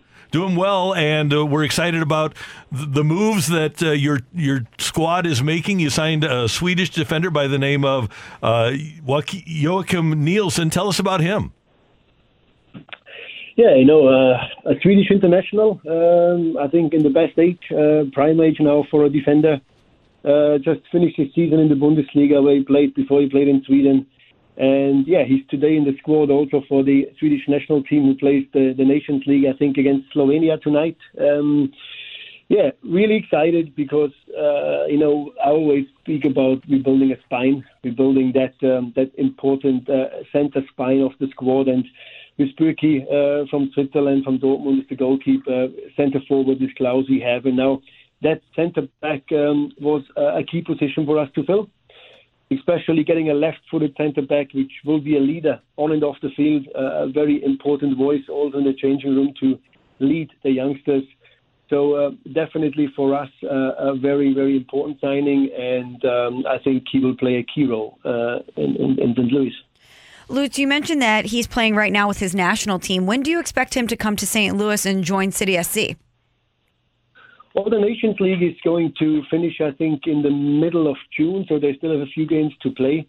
So the other players I expect in very early July, I think with Joakim, because he plays 3.5 to 4 weeks longer than all the other players, he will come a little bit later, but towards the end of July, he also should come here with his family. That sounds great. Looking forward to having him here in town. Now, when you're having these conversations with European players and players who've played in the Bundesliga or other big soccer entities, how do you convince them that the MLS is a place for them to be, and specifically that St. Louis is a place for them to be? I think the MLS at the moment speaks a lot for itself because the league has changed so much in the last 7-8 years. It's gone a long way away from the league with the big older names, where lots of PR players being here in the last breath of their career. Now I think it's a very attractive league. It's on the way to be one of the top leagues in the world, especially with the World Cup coming in 2026. And yeah, I mean, so far, to be honest, when we have our talks with the players and we show them our plan, especially here in St. Louis with our stadium, with the training facility, with a long-term plan where we want to be and what we want to achieve, and also with our values of the club, I think it really works out well. I mean, it's not a big deal that we have to convince the players. It's more tell them about how we feel, what we want to stand for, what we want to do. And I think which is a very, very important part for us is that the people we sign are not just good players, they're good people, good leaders. They fit into that, what we want to stand for as a club. And that so far worked out really well. And, I'm pretty sure there's a few more to come in the next few weeks, Lutz, City 2 has been playing since March, another match on Saturday for City 2. How have things gone with that squad? Well, it's a nice mix between very young players from the academy, born in 2006, born in 2005. So that's really youngsters. But then we also got a little bit more experienced players with college background and also a big group of St. Louisans, which I think is a very important part, especially at that development league. Well, I would say 5 wins, 2 losses, 1 draw. We started off pretty well, looking also that we didn't really spend a lot of money on that. We looked at the talented players, at players which help us in the future. So that's pretty promising. And playing now against Houston, which is one of the top teams on the weekend, it's another challenge, and I think we are still in a very, very good position to maybe make the playoffs. something which we didn't really expect, to be honest. And now having that, I will call it privilege, that the European boys coming in very soon, and they also will be able to play some of the games in the MLS Next Pro, will make us even stronger. But we have to remember that from next year onward, this is our development team, this is our talent squad, this is what we want to play our youngsters to give them the first sniff of professional football. And I think it's a great league and a great team for us to have to make that bridge between academy football and professional football. Lutz, you talked about building the spine of your team and bringing in these players that you have up to this point. Are there some particular attributes that you're looking for in players that you want to bring to City SC? Yeah, I mean, of course. I mean, it's I would say the positions are, of course, extremely important. We only have 8 foreign spots available, so I think we have to be very thoughtful where we use them. I mean, the level of football, the quality on the field is, of course, one of the most important things. But again, you can find lots of good players who don't have the right character to really to fit into our way. And when I always like to use the word, the big-time Charlie word, which means for me, we don't want to have that. We know we are a Midwestern team. We know we want to be out there to play as a unit, to play as a team. So that superstar player who doesn't really care about the rest, who's an individual thinker, is not what fits into my mentality and the club's mentality. So we want to have a team, a real team spirit, a City spirit, and that's how we also select the players. And of course, if the quality on the field and the quality off the field is good, then I see us having a very, very, I will call it a well-gelled squad once we kick off. Lutz, how exciting is it for you? And you've been here now for better than a year, and you've seen the stadium go up. You're seeing now, you talk to your ticket people, and season ticket sales are happening. You're literally building this from the ground up. How exciting has this been? Well, you won't believe it. I'm nearly here now for 2 years, which wow. Actually I also don't believe. The time is flying. So, yeah, I mean, when I came, we didn't have a goal. We had no ball. We had no net. We had literally a laptop and lots of white pieces of paper where we really started to build everything from scratch.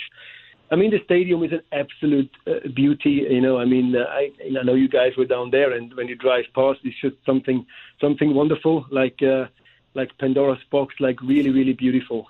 And if you're going over the street and you're moving over to the training facility, I mean, that's where the players will spend most of their time. That is where the coaches spend most of their time. And I was there last week to look into my office or my future office. And it will be definitely something really special having that opportunity to have a training facility right next to a stadium in the city center. That's very, very unique. And yeah, I think once we're moving in there and once all the teams training together there and we're spending our working days there together, I think, again, that will give us even more of a team spirit and working together. If people haven't been downtown and driven by the stadium, I really encourage you to do so because you won't believe how much progress has been made. And as Lutz said, it's absolutely stunning. But Lutz, one more question for you about Joachim Nilsson. I was reading Tom Timmerman's piece in the Post-Dispatch last night about this acquisition. And I know that you had some Blues players come in and help you explain to Joachim just what the St. Louis sports experience was like. So can you share with us how that process unfolded? Yeah, it's kind of a funny one. I really like hockey, and I grew up in a German area where hockey is also important. Not as important as good as here, but still be trying.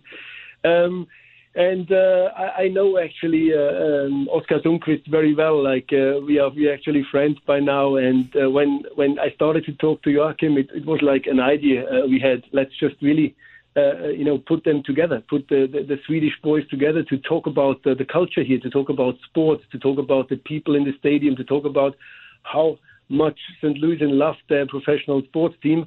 And actually Oscar was talking to Joachim, and also Steen was talking to him. And I think it definitely made his decision even easier, because he knows if the hockey players feeling really welcome here with the families and they're feeling home here after a few years, then this is a good place to be. So I'm really thankful to the Blues that they helped us there, and especially also to Steen and Sundqvist that they invested the time to get another fellow country Swede over to St. Louis. Lutz, one final thing. Are you still pursuing more players from Europe, more Bundesliga players, or more players that will make their way to St. Louis? Can we expect more during the course of the summer? Well, we have 5 now. We have 8 foreign places. So I always said we're trying to get as many filled as possible by the end of the summer, by the end of the European transfer window, or maybe also by the South American window. So, I do plan a little bit of traveling again in the next few weeks and a few talks. Nothing really confirmed yet, but we still have a few important positions to fill. If you're looking at the spine, there is still a few little holes in it. We're going to work on that. And, it's not about the Bundesliga, and it's not about that. It's more about do they fit into our playing style and our philosophy. And we do have, also with Bradley, a coach who played in the Bundesliga for a long time, so he knows that kind of playing style and mentality as well. Let's see what's happening the next few weeks, but I'm pretty confident that we will have a chat like that again in the near future. Always good to talk to you, sir. Thanks so much for the time. We appreciate it. Have a great day, and we'll talk to you soon. Thank you. Appreciate it. That's Lutz Pfannenstiel, Director of Sport for St. Louis City SC. Joachim Nielsen, the newest member of St. Louis City SC. And welcome to St. Louis to Joachim. But how cool is that we always talk about the teams in town being Team STL, but they really are. They all want one another to have success, and to think that the Blues and Alexander Steen and Oscar Sundqvist would be working with Lutz to help explain to Joachim what the St. Louis sports experience will be like and how he's going to love it here, I just think is so cool. Yeah, and as Lutz mentioned, they've got 5 foreign players. They've got 8 slots, so expect 3 more additions over the course of the summer. They don't start playing until next March, but Nielsen's going to come in July and start playing with City too. So that'll be cool. We'll get an opportunity to see some of our MLS guys playing with City too. Matthew? And I think you said Berkey, the goalie from Bundesliga, and Klaus, who's the striker from Argentina. I believe they're both going to be here in July as well. I think they're going to be playing with the MLS Next Pro. So, I mean, getting to see multiple pro players, 8 months before they actually are in uniform, I can't imagine actually getting to watch that. I mean, this is a very unique thing, and I think really in professional sports when you look at it. For us to see a franchise literally grow from the ground up, people that were here for the start of the Blues got a chance to see that. But when's the last time we had a team where it was an established league and we got to see it from the ground up? We missed out on our chance with what became the Jaguars, would have been the Stallions in the NFL. So this is a unique opportunity for sports fans. It is, so get on board now. No better time than now. No doubt about it. The Fight coming your way next on 101 ESPN. We're right back to the Carricker and Smallman podcast, presented by Dobbs Tire and Auto Centers on 101 ESPN. Welcome to the Fight on Carricker and Smallman. In the red corner, Average Joe Listener. And in the blue corner, the undisputed king of morning drive. Please welcome Randy Carricker. We have a good fight on deck today. A returning fighter is joining us. Drew beat Randy yesterday, and he beat him 4-2. Drew got all 4 correct. Randy only getting 2 correct, so he's going to come back today with a vengeance. But Drew is here to defend his title. Good morning, Drew. How are you? Good, Michelle. How are you doing this morning? I'm doing well. Yesterday you told me you were 100% confident and 100% ready to take on Randy. Indeed you were. You got 4 correct. How are you feeling today? Same thing today, 100% ready. 100p. Writing this down. All right, Drew. Well, good luck to you. Hopefully we're talking to you again tomorrow, because if you win today, you have a chance at the Hall of Fame tomorrow. Let's go. All right, question number 1 for Drew. On this day in 2010, MLB umpire Jim Joyce missed what would have been the final out in this Tigers pitcher's perfect game bid. Was it Justin Verlander, Rick Porcello, or Armando Galarraga? Armando Galarraga. Happy birthday to Blues executive and NHL Hall of Famer Larry Robinson. Including his time as a player, coach, scout, and executive, how many times has Larry Robinson's name appeared on the Stanley Cup? Is it 10, 8, or 6? Let's go with 6. Question number 3. It's also former St. Louis Ram and Super Bowl champion Andy McCollum's birthday. HBD to him. What team did he play for before joining the Rams in 1999? Was it the Green Bay Packers, the New Orleans Saints, or the New York Giants? Oh, Andy McCollum. Let's go with the Packers. In yesterday's 3-0 win for the United States men's national team, Christian Pulisic recorded his 10th career assist for the red, white, and blue, becoming the fastest player to reach 20 goals in the 10 assist mark in United States men's national team history. He beat out this World Cup hero by 1 game to get to that mark, 49 games to 50. Was that Clint Dempsey, Josie Altidore, or Landon Donovan? Good options there. We'll go with Landon Donovan.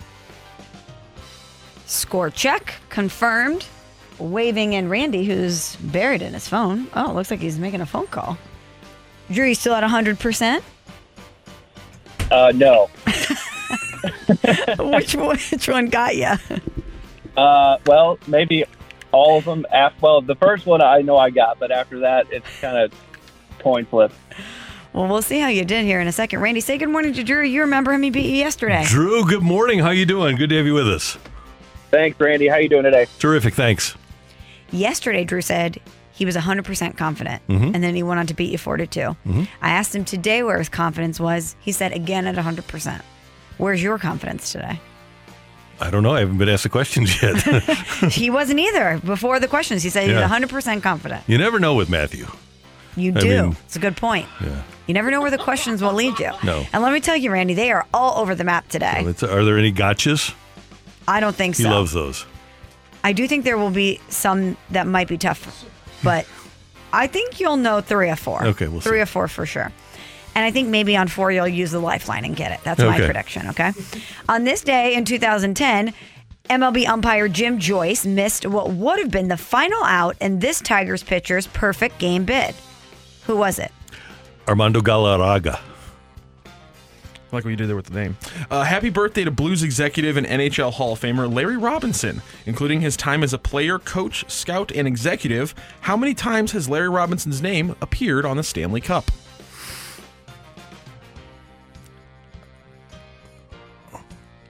It's either 11 or 12.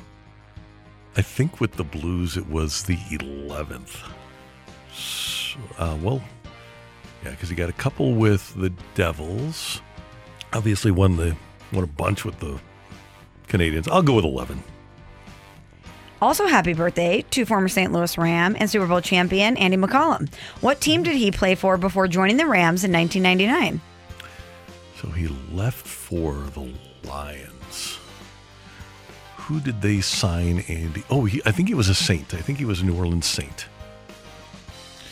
In yesterday's 3-0 win for the United States men's national team, Christian Pulisic notched his 10th career assist for the red, white, and blue. He became the fastest player to reach 20 goals and 10 assists in his United States men's national team career, and he did it in 49 games. That beats this World Cup hero by 1 game to that mark.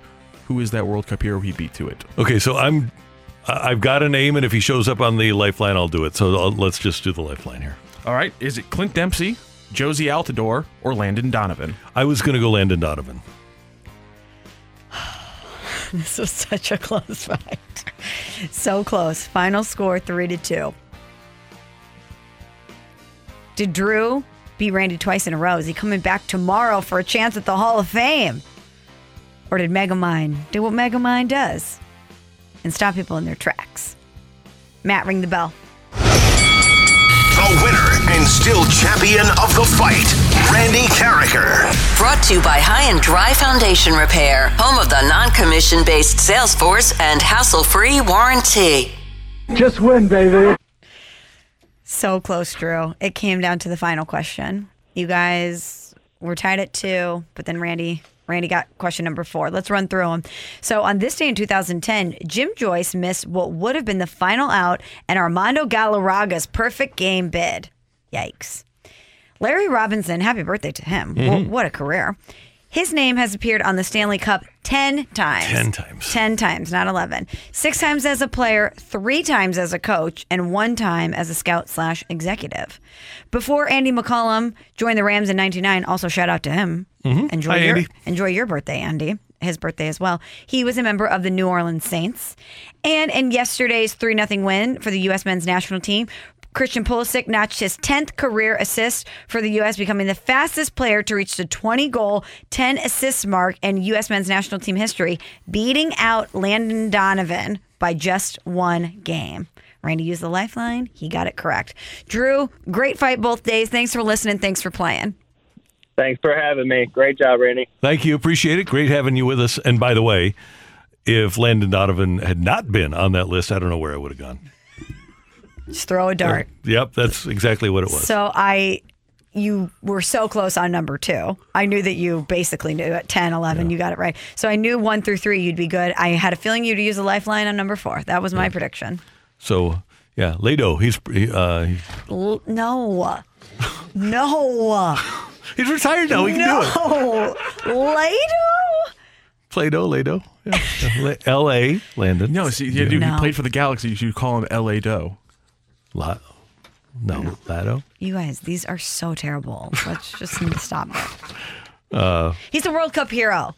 Call him by his government name, Landon Donovan. Landon Donovan, okay. Coming up next on 101 ESPN, we're going to talk some hockey with J. Rue. That's next on 101 ESPN.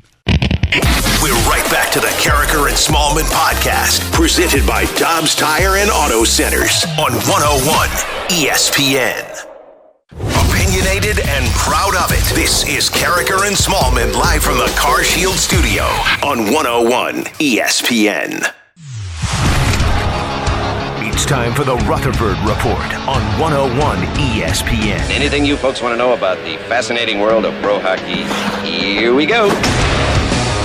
Our Blues insider from The Athletic is Jeremy Rutherford, who's with us now on the Brown and Crouppen Celebrity Line on 101 ESPN. Good morning, sir. How you doing?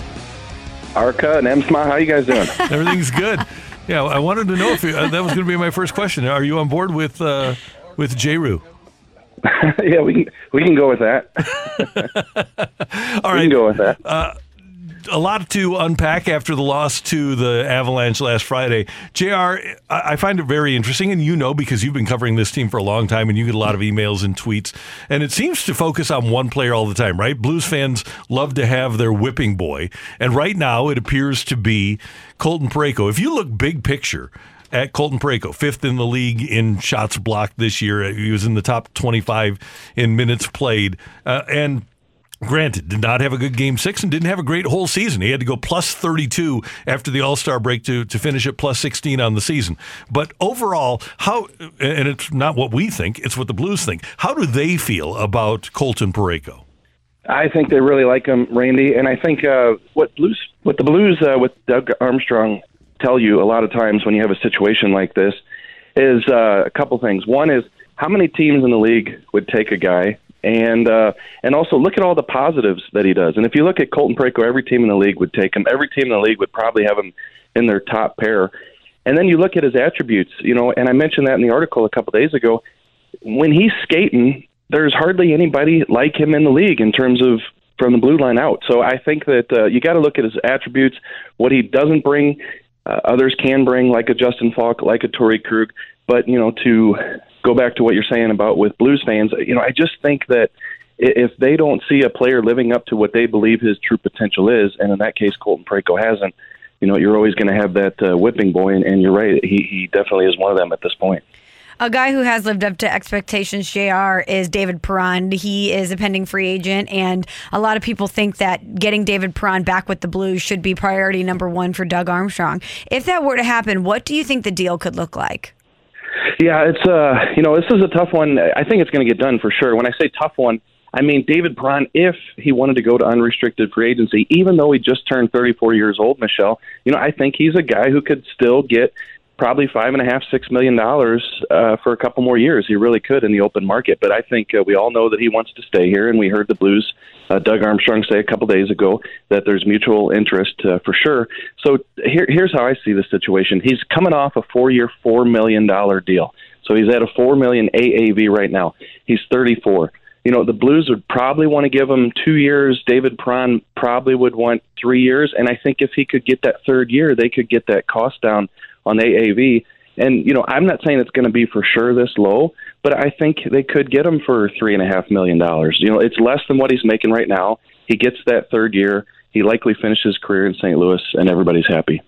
So with that being the case, that would take care of one of the issues that the Blues need to take care of. The next one would be defensively, where Nick Leddy obviously was really strong for the Blues down the stretch. We've mentioned before, JR, and Doug Armstrong's MO since he became the GM. He hates to give up assets, especially for something that he's not going to get anything out of. So do you think they'll make a move to try to keep Nick Leddy around? Yeah, I think they will. I think they'll try. Here's the tough part. As we sit here today and look at the salary cap, Randy, the Blues have about $10 million in cap space for next year. But I hardly ever go by that number. It's just kind of a figure, to look at, because that can change in a heartbeat. You can move Vladimir Tarasenko or whomever, and all of a sudden that changes, in a day. So all of a sudden you have different space for next year. So you look at Nick Leddy. He's coming off a deal where he made 5.5. I wrote an article about him a couple months ago, and he's not 37, 38 years old. Because he's been in the league since he's 18, everybody thinks that, this guy is an older guy. He's only 31 years old. Mm-hmm. So if he decides that St. Louis was a good fit, and he wants to take a contract that's probably a little bit more reasonable than the 5.5 moving forward, he's only 31, so he doesn't have to do that. I think there's a fit here. I think the Blues liked what they saw in him. They feel like they could put him with Parayko. They could put him with Justin Falk. So if you could, possibly give him extra years too, like Doug Armstrong's done with so many players on this roster, I think you could get Nick Leddy. But, if you do look at that $10 million figure and nothing changes, it's going to be pretty hard to do Perron, Leddy. Do you try to get Husso done? And you have a couple restricted free agents too. Another big question mark, JR, heading into this offseason surrounds number 91. What do you think happens with Vladimir Tarasenko? Yeah, tough read. It really is. And so almost a year ago we were talking about, has he played his last game as a Blue? And I thought at the time that was probably the case, just what had transpired. He doesn't. He goes on. He plays a full schedule and was terrific this year in the regular season. Had some great moments in the postseason. He scored that goal in Game 5 against Colorado that got the Blues going. He, of course, had that hat trick against Minnesota in a pivotal Game 5. So, I think it was a really good year for Vladimir Tarasenko. And then we asked Doug Armstrong a couple days ago, what do you think about Vladimir Tarasenko moving forward? Will he be on the roster? And he said, I'm not at all worried about Tarasenko moving into next year. People took that two different ways. Does that mean he's going to be gone, so Doug Armstrong's not worried about him? Does that mean he feels like the situation is resolved and he's going to play out that final year of his contract?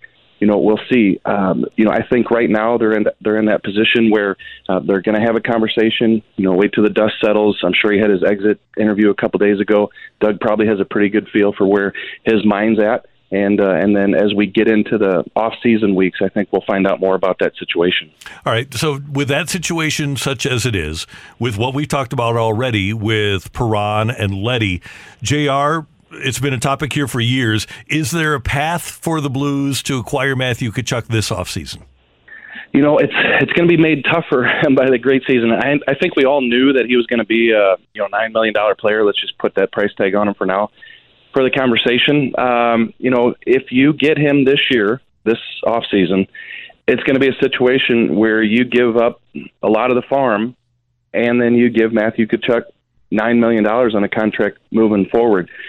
So to me, it looks like, as much as Doug Armstrong pulls stuff out of his hat, it would be pretty difficult. I think this is going to come down to what Calgary decides, of course it is, but what Calgary decides to do with the Johnny Gaudreau situation with Matthew Tkachuk. Do they bring one back? Can they afford to bring two back? And then if Matthew Tkachuk makes it known that, hey, look, you're making a risky move here if you think I'm coming back when I become an unrestricted free agent, then Calgary's going to seriously have to look at moving him. And, to answer your question, I just keep saying that I think the Blues are going to stay in the conversation. Are they going to be able to make the move? Are they going to be willing to give up what Calgary wants if they do it this offseason? I don't know, but I think that they're going to be involved in whatever transpires with Matthew Tkachuk. And JR, you talk to a lot of people. First of all, we know that Matthew bought a big, beautiful house here in St. Louis. We know that he's very close to his family. We know that he has a lot of friends here. We know that he's very comfortable in St. Louis. And we've heard since last summer that Matthew has said, look, don't bother trying to trade me because I'm not going to sign an extension. That's what we've heard, is that he's going into UFA, right? It seems to me that the guy wants to be in St. Louis. Is that the impression that you get from talking to people? Yeah, definitely. And it's a sticky situation. He's on a team. He's not going to come out and say, I want to be in St. Louis. But I think certainly you talk to people around him, the vibe is that he would love to play in St. Louis. And I know he and Brady have talked about, it'd be great one day to play together and be in St. Louis. But, that day, if it comes, is going to be way down the road. I think Blues fans, like we're talking about now, are interested. Could that happen this offseason? Could it happen next year? If he had to draw up a list of places he wanted to go, guys, St. Louis would be at the top of the list. I don't think, in talking to those people, that it's the only place, though. Dallas would be an option. New York would be an option. Other teams, but they have cap issues as well. So, wherever he goes, it's going to be a tight fit cap-wise. But, I'll keep saying until a move is made that I believe St. Louis would be a part of that. And Matthew would love to be in this city. And my guess would be that since Doug Armstrong took over as the Blues general manager in 2009, and here we are in 2022, my guess is that he had an eye on getting both Matthew and Brady on the Blues at some point in their careers. Knowing at that point, right? So, yeah, you have to believe so. And then Brady signs the long-term deal in Ottawa. That's just too much guaranteed money to pass up when that's on the table, and the chance to be the captain up in Ottawa. So, Matthew's deal is coming up, and he is a 100-point player this year. And, part of the reason, guys, why we keep bringing his name up, 99% of it is he's from St. Louis, and we watched him grow up. But I think the other big part is, gosh, does he bring that intangible that the Blues just don't have? I think what he possesses, both with the skill and whatever you want to call it, the agitator, I think that's something that the Blues would relish having on their roster. He would be our version of Nazem Kadri, would he not? He would definitely provide some of those attributes. Absolutely. JR, always good to have you with us. Have a fantastic weekend. We always appreciate talking to you, and we will visit again soon. For sure. Thanks, guys. Talk to you later. Bye. That's our Blues insider from The Athletic, Jeremy Rutherford, on 101 ESPN. Coming up next, if Jason Tatum leads the Celtics to the championship, how will that impact his legacy as a St. Louis athlete? That's next on 101 ESPN. We're right back to the Carricker and Smallman podcast, presented by Dobbs Tire and Auto Centers on 101 ESPN. Opinions matter. Time now for today's big thing with Carricker and Smallman on 101 ESPN. Brought to you by Seidenstricker Nobi John Deere. Find them online at snpartners.com. In just a few moments, Jesse Rogers from ESPN is going to join us to preview Cards and Cubs, and then Curtis Francois from Worldwide Technology Raceway. Huge weekend with the NASCAR Cup Series coming to town, and Curtis is the guy that brought it here. He'll join us at the bottom of the hour. But Michelle, today's big thing here on 101 ESPN, the NBA Finals start tonight. It's the Celtics and the Warriors pregame at 7 o'clock, and Jason Tatum obviously is leading the Boston Celtics into the finals. And we were wondering yesterday, if Jason Tatum should lead the Celtics to the championship, would that be the greatest single-season accomplishment by a St. Louis athlete? I think it's really difficult to top getting to the finals, if he does, with what he's already done, with the regular season that he had and then the success that he's had in the playoffs. Well, and think about the teams that he would have to beat and the players he would have to beat to capture this championship. You would have to have beat the Nets with KD and all of their stars. You beat Giannis and the Bucks. You beat Jimmy Butler and a really good Miami Heat team. And then you would take down the Golden State Warriors, who have been the preeminent team in the NBA and is absolutely laden with stars. So I think when you look at not only the accomplishment and the fact that he's the guy on what would be a championship team, if you look at the difficult road and the stars he had to slay in order to get it, it might be there. Now, I know a lot of people are always going to look at David Freese and say, you were down to your last strike twice in Game 6 of a World Series, hometown kid at Busch Stadium. I don't know if you would have a more highly pressurized moment than that with which to succeed, but I think if you look at the season and the championship in totality, this might be the most impressive feat for a St. Louis athlete if he wins. And in the sports, in basketball, you can carry a team, and he pretty much has carried Boston. Freeze, fortunately for him, had Chris Carpenter pitching. He had Albert Pujols on his team. He had Lance Berkman on his team. There were a lot of ancillary benefits on his team. Not that Tatum doesn't have really good teammates, but he is the guy, and there's no doubt about it, Matthew. I'm going to bring an outside-the-box answer because, Michelle, if you take out just a couple very descriptive words in your sentence, if you leave words like beating the great, beating the champion, doing something a lot of people didn't expect, it leaves me thinking maybe you were talking about St. Louis and Leon Spence taking down the great one, the greatest Muhammad Ali. I mean, talk about a single achievement by a St. Louisan. He took out the greatest in Muhammad Ali one-on-one. Sure, it's a split decision. Maybe take a little bit back from that. But I think that's still got to be upper echelon when you talk about taking out a champion. Yeah, for one night, what he did, here we are 40 years later, 50 years later, and that legacy is still alive of him, Leon Spinks, beating Muhammad Ali. What about Pat Maroon, who has had a run unlike any franchise even, the Stanley Cup playoff run and championship run that he's been on? If he captures another one, where does Pat Maroon's legacy rank? See, I think he's got a stellar legacy, but he'll never be thought of as the guy like Tatum will be. That to me is... He's not the face of the team. Right. That to me is different. Now,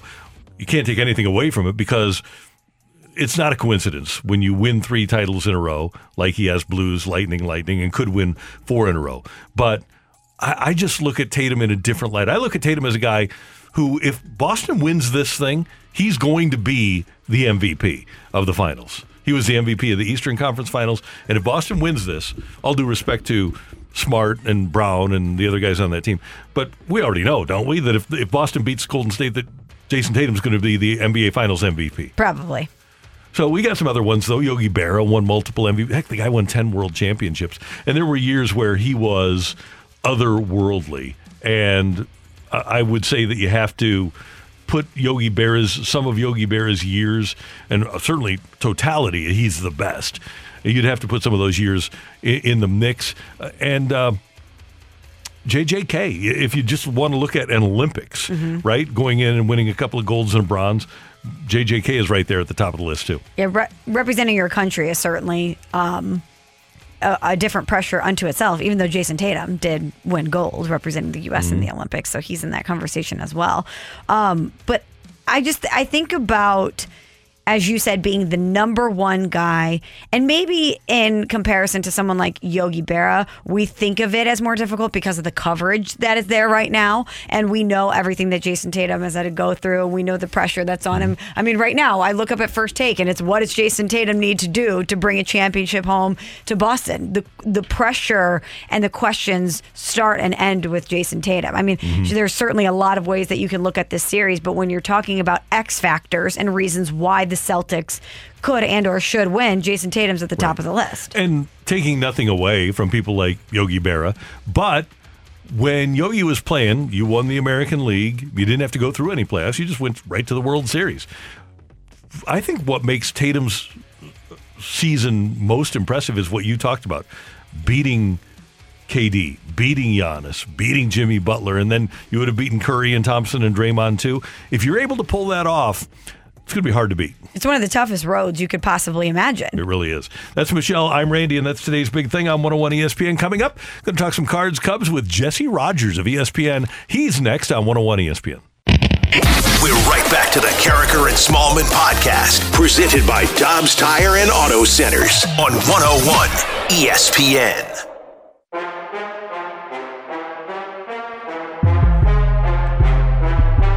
Michelle Smallman, Randy Carricker, 101 ESPN in St. Louis. The Cards and Cubs open a 5-game series tonight. This is a product of the lockout. Cards and Cubs would have opened the season, played early in the season at Wrigley. So tonight, you've got the Cardinals and Cubs at Wrigley. Jesse Rogers of ESPN joins us, one of our favorites here on Carricker and Smallman. Good morning, sir. How you doing? Doing well. Looking forward to this series. The weather is perfect for baseball in Chicago right now. Couldn't say that a month ago, but it is nice now. Well, tell me, Jesse, what you think about the Cubs so far this season. If you were going to describe their season up to this point in one word, what would it be? Scrappy. That'd be the word I would use if I could expand on that. Probably maybe a slightly better than the record would indicate. Also slightly better on offense than I thought they'd be. For example, just during day games, which they play a lot of, they have the best OPS in baseball during day games. So that's a nice stat. They play a lot of day games around here. They play 2 in this series. So there's little things about them that you like. If you overlook them, they'll come up and bite you. They split a series here with Milwaukee. They have not been great at home in general. It's probably a little bit flukish, but scrappy, especially on offense.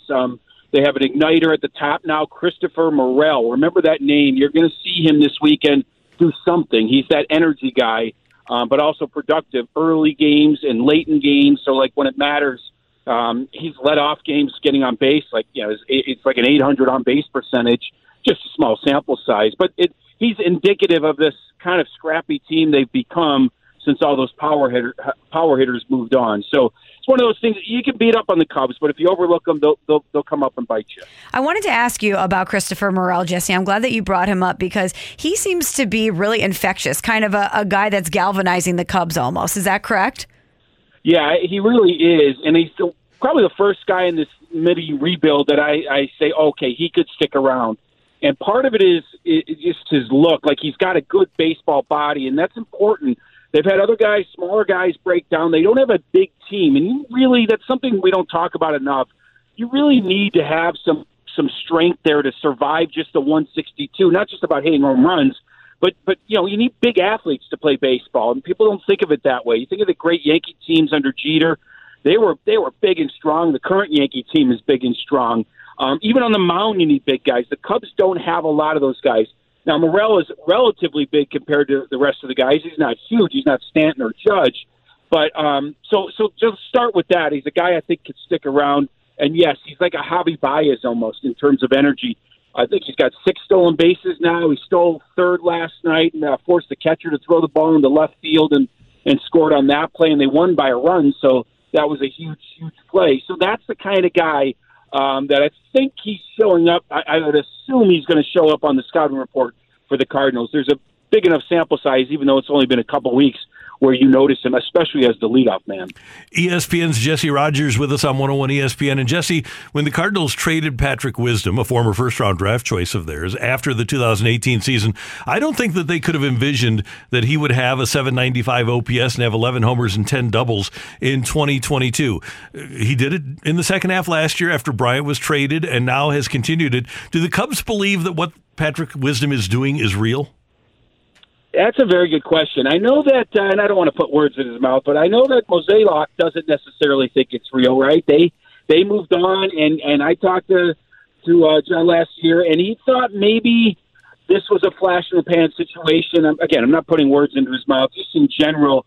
And here, I'll follow it up with my own observations. I didn't think he'd follow up last year with the way he's performing right now either. In fact, the first month of this season, he looked like your classic, okay, he's going to hit 200, hit some home runs, but end up back in the minors type of player.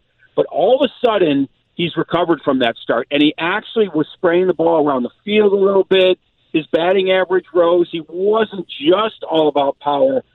I don't think at, post 30, 31 years old, he's going to turn into some prolific hitter, but could he be a sort of mainstay on the team? Yes, because they don't have a lot of power, and he has certainly proven he can do that. So when you're on a team that doesn't have a lot of power, you just have to hit enough to stay in the big leagues, and you will get your at bat. So even if he's 220, 225, 210 in this day and age, you can survive if you're hitting the ball out of the yard.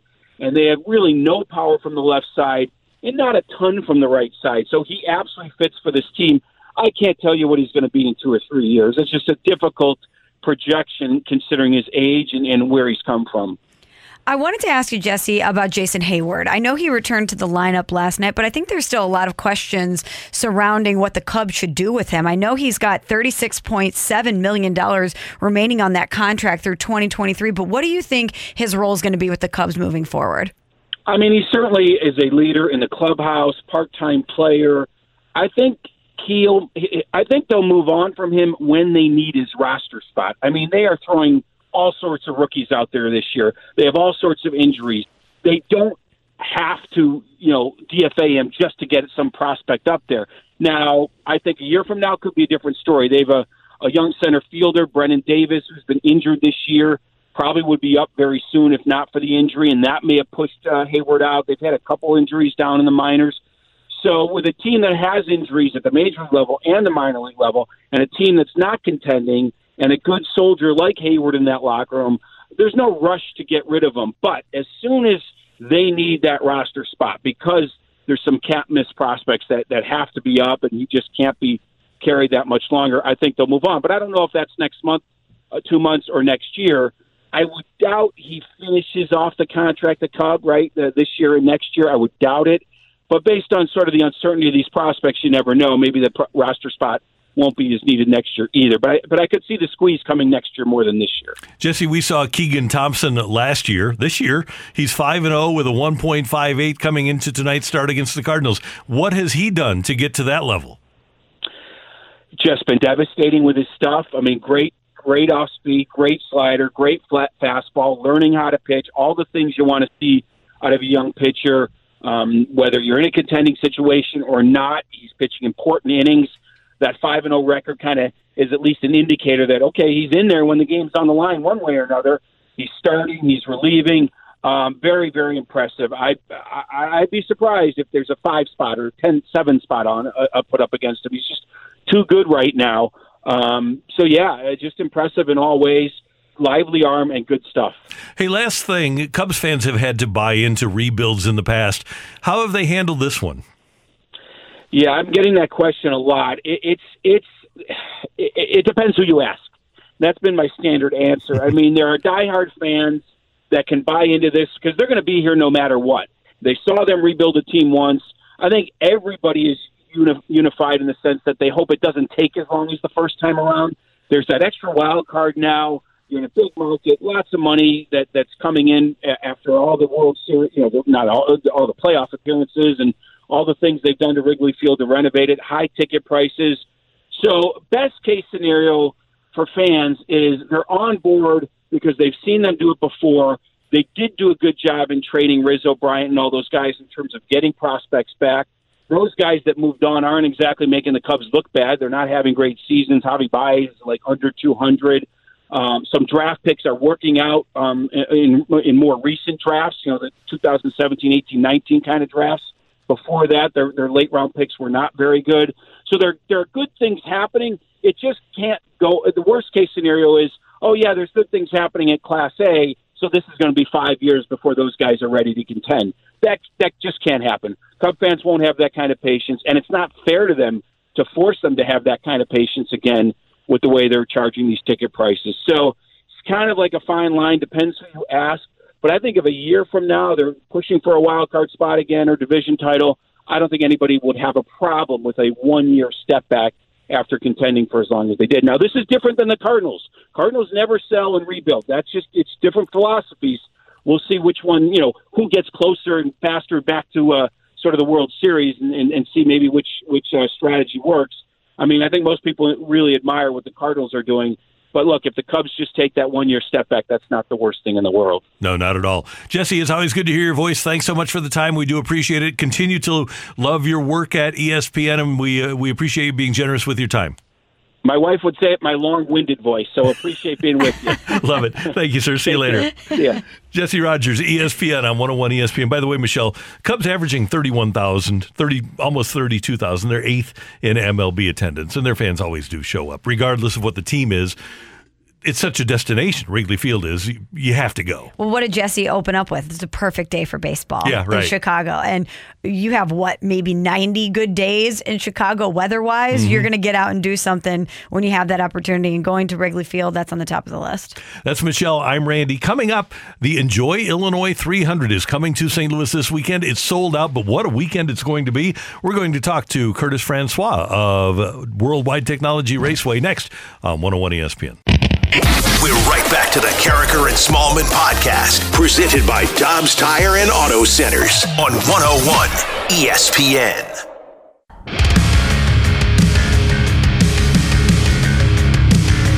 are some people who will have a legacy of doing great things for the region from an overall standpoint and from a sports standpoint. And one of those people whose great St. Louis legacy is being further cemented this weekend is Curtis Francois. He is the owner of Worldwide Technology Raceway, and he has brought NASCAR, the Cup Series, to St. Louis this weekend. And Curtis joins us now with Carriker and Smallman on the Brown and Crouppen Celebrity Line. Curtis, that's Michelle. This is Randy. Thanks so much for taking some time. And I want to start with congratulating you on getting to this weekend. It's unbelievable. Randy, thanks, and great to be with you today. Yes, it certainly is. It's still unbelievable for me as we've been working at this for 10 years to bring racing back and solidify it in our area here. There's a great, rich history of racing in the St. Louis area, and really felt like this was our opportunity to make a difference, and we needed the Cup race to really put the icing on the cake, so to speak. And so it's here. We've been waiting for 25 years for this day, and it's finally happening on June 5th. And before I let Michelle ask a question, I need to find out from you what the campground situation looks like right now.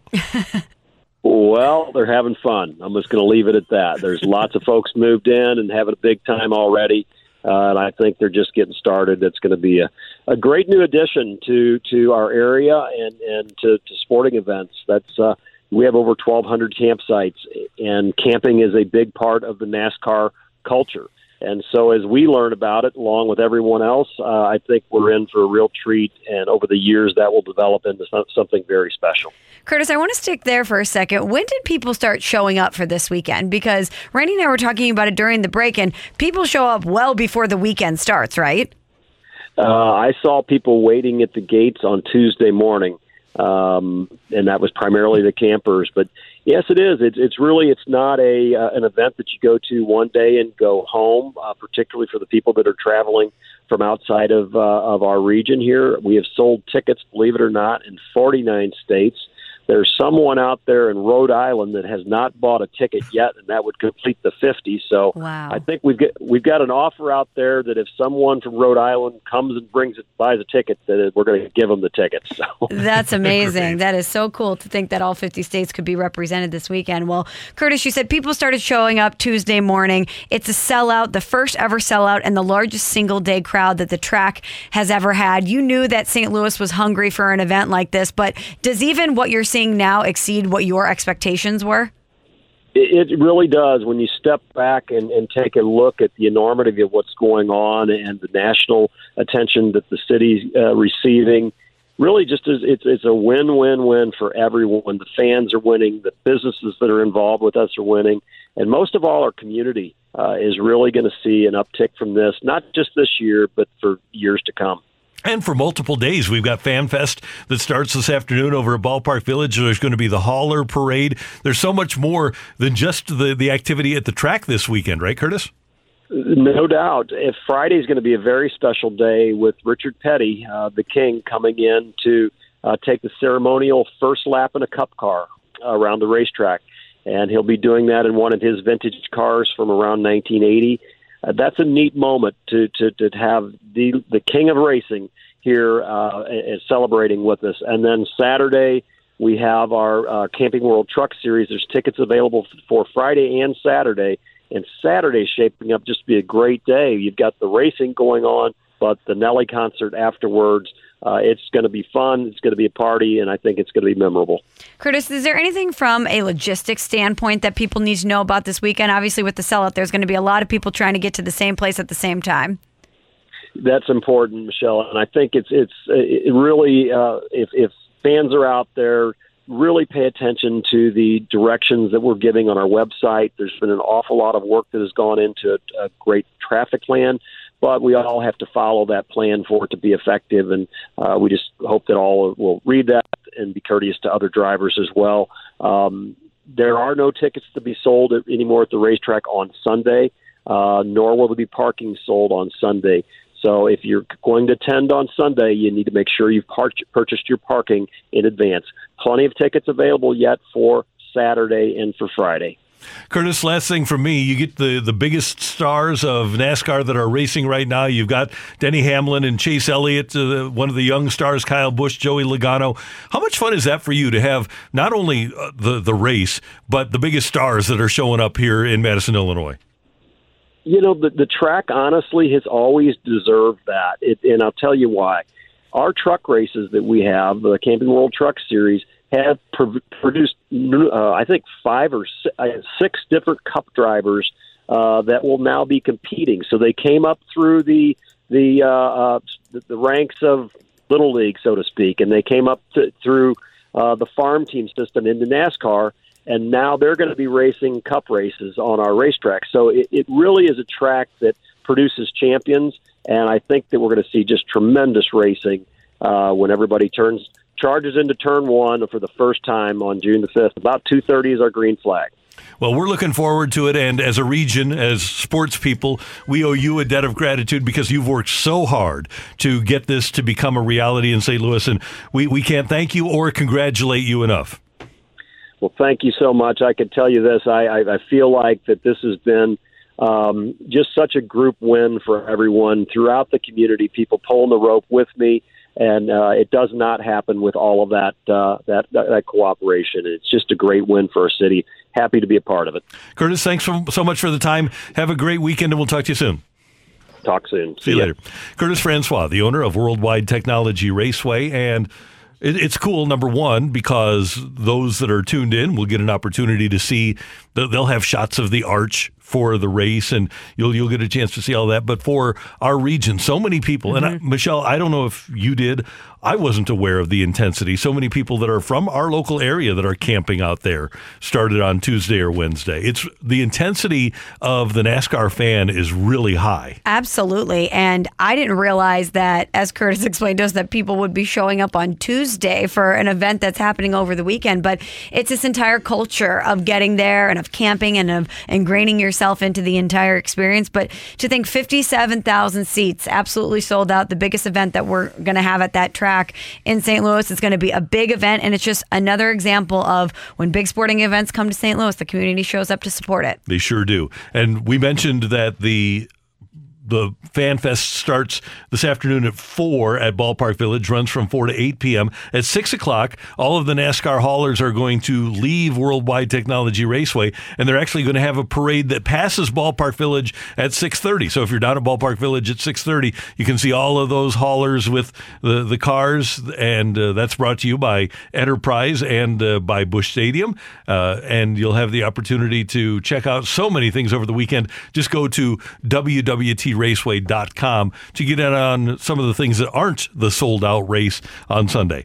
Coming up next on 101 ESPN, you're killing me, Smalls, as we head down the stretch. We're right back to the Carricker and Smallman podcast, presented by Dobbs Tire and Auto Centers on 101 ESPN. What's totally killing Smalls right now? You're killing me, Smalls. You're killing me, Smalls, with Michelle Smallman on 101 ESPN. Brought to you by Mobile on the Run. On the Run is your summertime snack and sip store.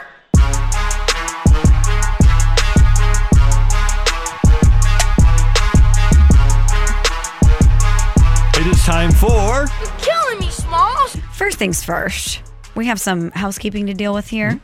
Earlier in the show, we got into a little bit of a debate about Rocky Road and where its place is in the power rankings of ice cream flavors. Versus vanilla, just plain vanilla. Which I said is near and or at the top. I have a poll up on my Twitter feed at @MSmallman. Make your voice heard right now. We have 22 hours left in the poll.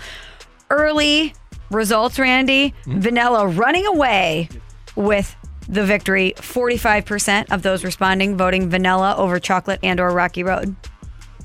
People are messed up. What can I say? They are not.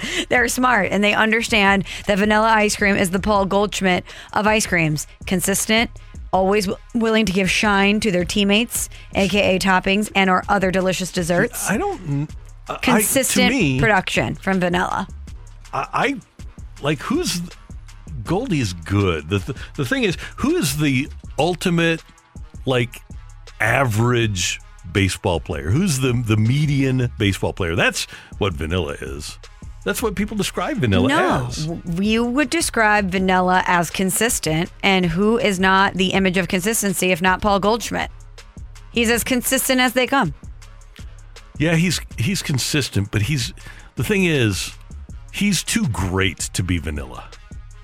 No, vanilla is great, is what I'm trying to tell you. This is not a knock on Paul Goldschmidt. This is an accurate description of what vanilla ice cream actually is. See, and I just can't go there. I mean, vanilla has been miscast all these years. See, I'm sick of the narrative surrounding vanilla. If I'm at Schnucks and I am in the ice cream aisle, vanilla, I'm not going to say, ew, vanilla. I'm going to say, okay, vanilla.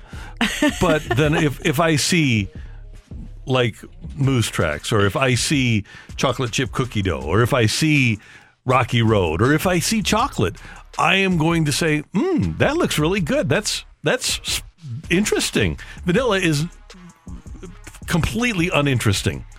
No, you're never going to choose plain chocolate ice cream over plain vanilla. It's just not going to happen. And every time. That's why Rocky Road is, because its base is chocolate. Think about all of the best ice cream combos and or flavors. Vanilla is the base. It's the foundational piece. It's the franchise player that you build around. You see, it's not a franchise player. That's the problem. It is. So it might be foundation. Like vanilla is like, I guess you could say it's the offensive line. It's definitely not the quarterback. It's a very important base. She's not wrong. But again, like I use my Ted Drew's order as the perfect example. I get chocolate at Ted Drew's. That is a vanilla, but they mix in the best part about it, which is chocolate syrup to get the actual good chocolate flavor. Because there's nothing better in the world than the flavor of chocolate. It's a top 5 flavor of all time. So I don't know how you roll with it. You guys are nuts. The listeners have spoken, and we have to just almost 50%. I'm shocked. Chocolate ice cream, nuts, marshmallows. I mean, hard to compare vanilla to Rocky Road. Nuts and marshmallows? No thanks. Yum. I love those individually. Don't need them together. Certainly don't need them mixed with chocolate ice cream. So here's the thing. I would guess then, and somebody texted this earlier, you probably just get plain Cheerios and just pop. Honey Nut Cheerios? No, plain Cheerios. You just pop right. But isn't plain Honey Nut? No. That's the crazy part. There actually is a plain Cheerio. Oh, I don't know who buys that. So Honey Nut is the best. Yeah. So actually, those frosted Cheerios were the bomb back in the day. Not disagreeing. Do they still make those? Those are like the Rocky Road oh my Cheerios. God. They still slap. Remember the milk? Michelle, they still absolutely slap. Oh my gosh. But I'll tell you what. Anyway, make your voice heard at M. Smallman. The text line is blowing up in support for me, but please vote in this poll because we're going to revisit this tomorrow. I want Randy to know how incorrect he is with this take. I am 100% correct with my take. That's the problem. No, you're not. I dare say this was the first edition of the hashtag food fight on Character and Smallman. You're killing me, Smalls. Someone else who was very much correct in their take yesterday was Christian Pulisic. So after the United States beat Morocco, an impressive 3-0 victory for the US of A, and a friendly in Cincinnati, it was one of their tune-ups for the World Cup in November, and it was not a packed house in Cincinnati. This is our men's national team playing. They're gearing up for the World Cup. You would expect more people to be there. Christian Pulisic talked about this after the game. Yeah, it was nice. To be honest, for whatever reason, I'm not super happy with the amount of Americans here, however that works out, if I'm being completely honest. But it's thanks to the ones who did come, and the support is always great from them. But yeah, it's nice to be back in America and playing again. What do you think? What are your thoughts? I would say that if you're in America, you should have a very partisan American crowd. I don't think there is an excuse, even though it's not America's sport, for another country to have more representation than America does. Unless you're like in LA and you're playing Mexico. Because people will travel. Right. People will travel, and a lot of their population is Hispanic, has come from Mexico. So I think that's different. But if you've got a U.S. soccer team game in Cincinnati, it should be really partisan American. I agree. And I also think there needs to be a better job of publicizing these things. There needs to be more national attention brought to the fact that a game like this is happening. Because prior to yesterday, how many times did we even hear about this? The fact that Christian Pulisic is talking about this has made headlines, and we're talking about it. How many times did we have even mentioned that game on this show had this comment not been made? None. 0. And this is just part of a greater conversation about soccer in America and how we need to be more behind the national team. And you know what? I wonder if it was a women's game, if there would have been more people there. Yes, definitely. The women's team is more popular right now because they win. And they bring in fans, for sure. But there needs to be a better job done by all of us involved to promote things like this. Right. Agreed. You're killing me, Smalls. And finally, Randy, yesterday we talked a lot about the second slap heard around the world, not Will Smith and Chris Rock, but Tommy Pham and Jock Peterson. This all stemming from a fantasy football disagreement. A lot of money on the line. Some gifts were sent in the group thread that Tommy Pham did not like. And he threw their commissioner, Mike Trout, under the bus, saying he's the worst commissioner in fantasy sports. He shouldn't be allowed to, or he should have been more more impactful in enforcing the rules. And Mike Trout was asked about this yesterday, and he said, quote, "I ain't talking about fantasy football. It's one of those things where everyone is competitive. Everybody loves fantasy football. Who doesn't?" He was asked whether he was going to return as the commissioner of said league, and he says that he has not decided yet if he was going to be the commissioner, but that he was prepared for criticism if he does. He says, "Every commissioner I know always gets booed." Good for him. Has this gotten out of hand a little bit, by the way? I know it's a fun little diversion for the media, but do we really need to talk this much fantasy football from a move that was made 2 years ago? Yes. How much of, again, Mike Trout is one of the best players in baseball. How much are we in a great baseball city talking about Mike Trout if we're not talking about this? Yeah, we aren't. And here's the other thing I guess it's not that we should gotten out of look hand, at. is what I'm saying. If you're baseball and you can latch on to the NFL, you do it. Big time. And you're doing it right now. Also, Adam Wainwright gave a great breakdown of how he was locked in on the mound and the difference between when you're missing pitches in a bad game and a good game. And yet, I still think the best part about the interview yesterday was when he broke down fantasy football, his job as a commissioner, why he disagrees with the IL. He gave us a great baseball answer. I still wanted to hear about what he said about Tommy Pham and fantasy football. He's intense. They all are, That's clearly. Great. Yep. Thanks, Michelle. You're welcome. Great job today by our producer and engineer, the one, the only Matthew Rocchio. Pleasure. Michelle, this was fun. We don't have many Carricker and Smallman spats, but this is major. Vanilla versus Rocky Road. It was. And before we go, let me do a quick update here. Vanilla still in the lead handily with 47%. So that means 53% for the others. The winner of the food fight, it's Michelle Smallman and Vanilla. Well, we got 24 hours to go. 22. 22 So make hours your to go. vote heard at M. Smallman on Twitter. Yeah, and it has been, quote, tweeted at Randy Carricker. So make sure you vote there, too. Dissing Rocky Road ice cream on National Rocky Road Day.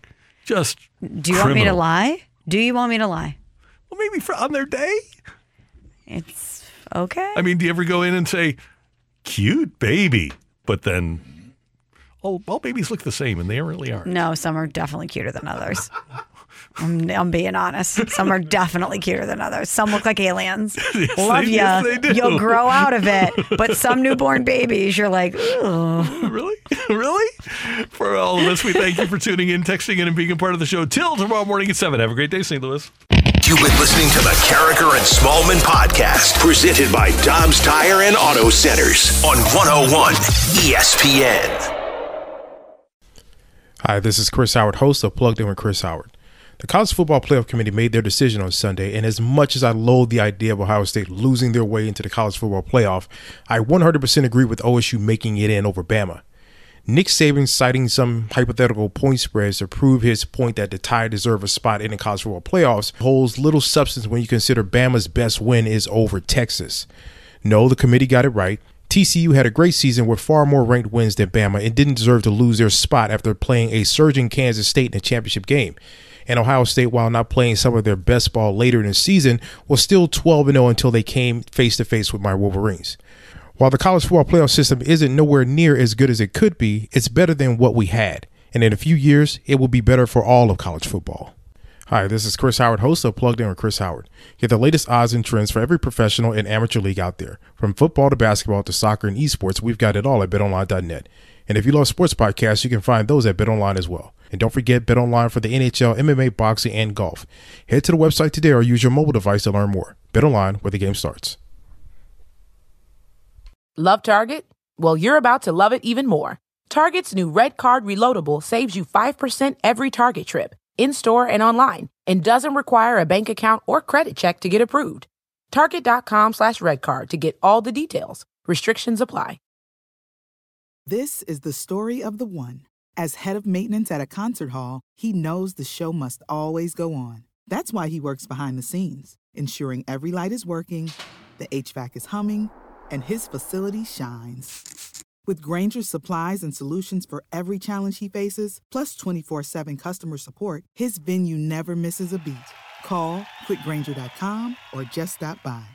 Grainger, for the ones who get it done.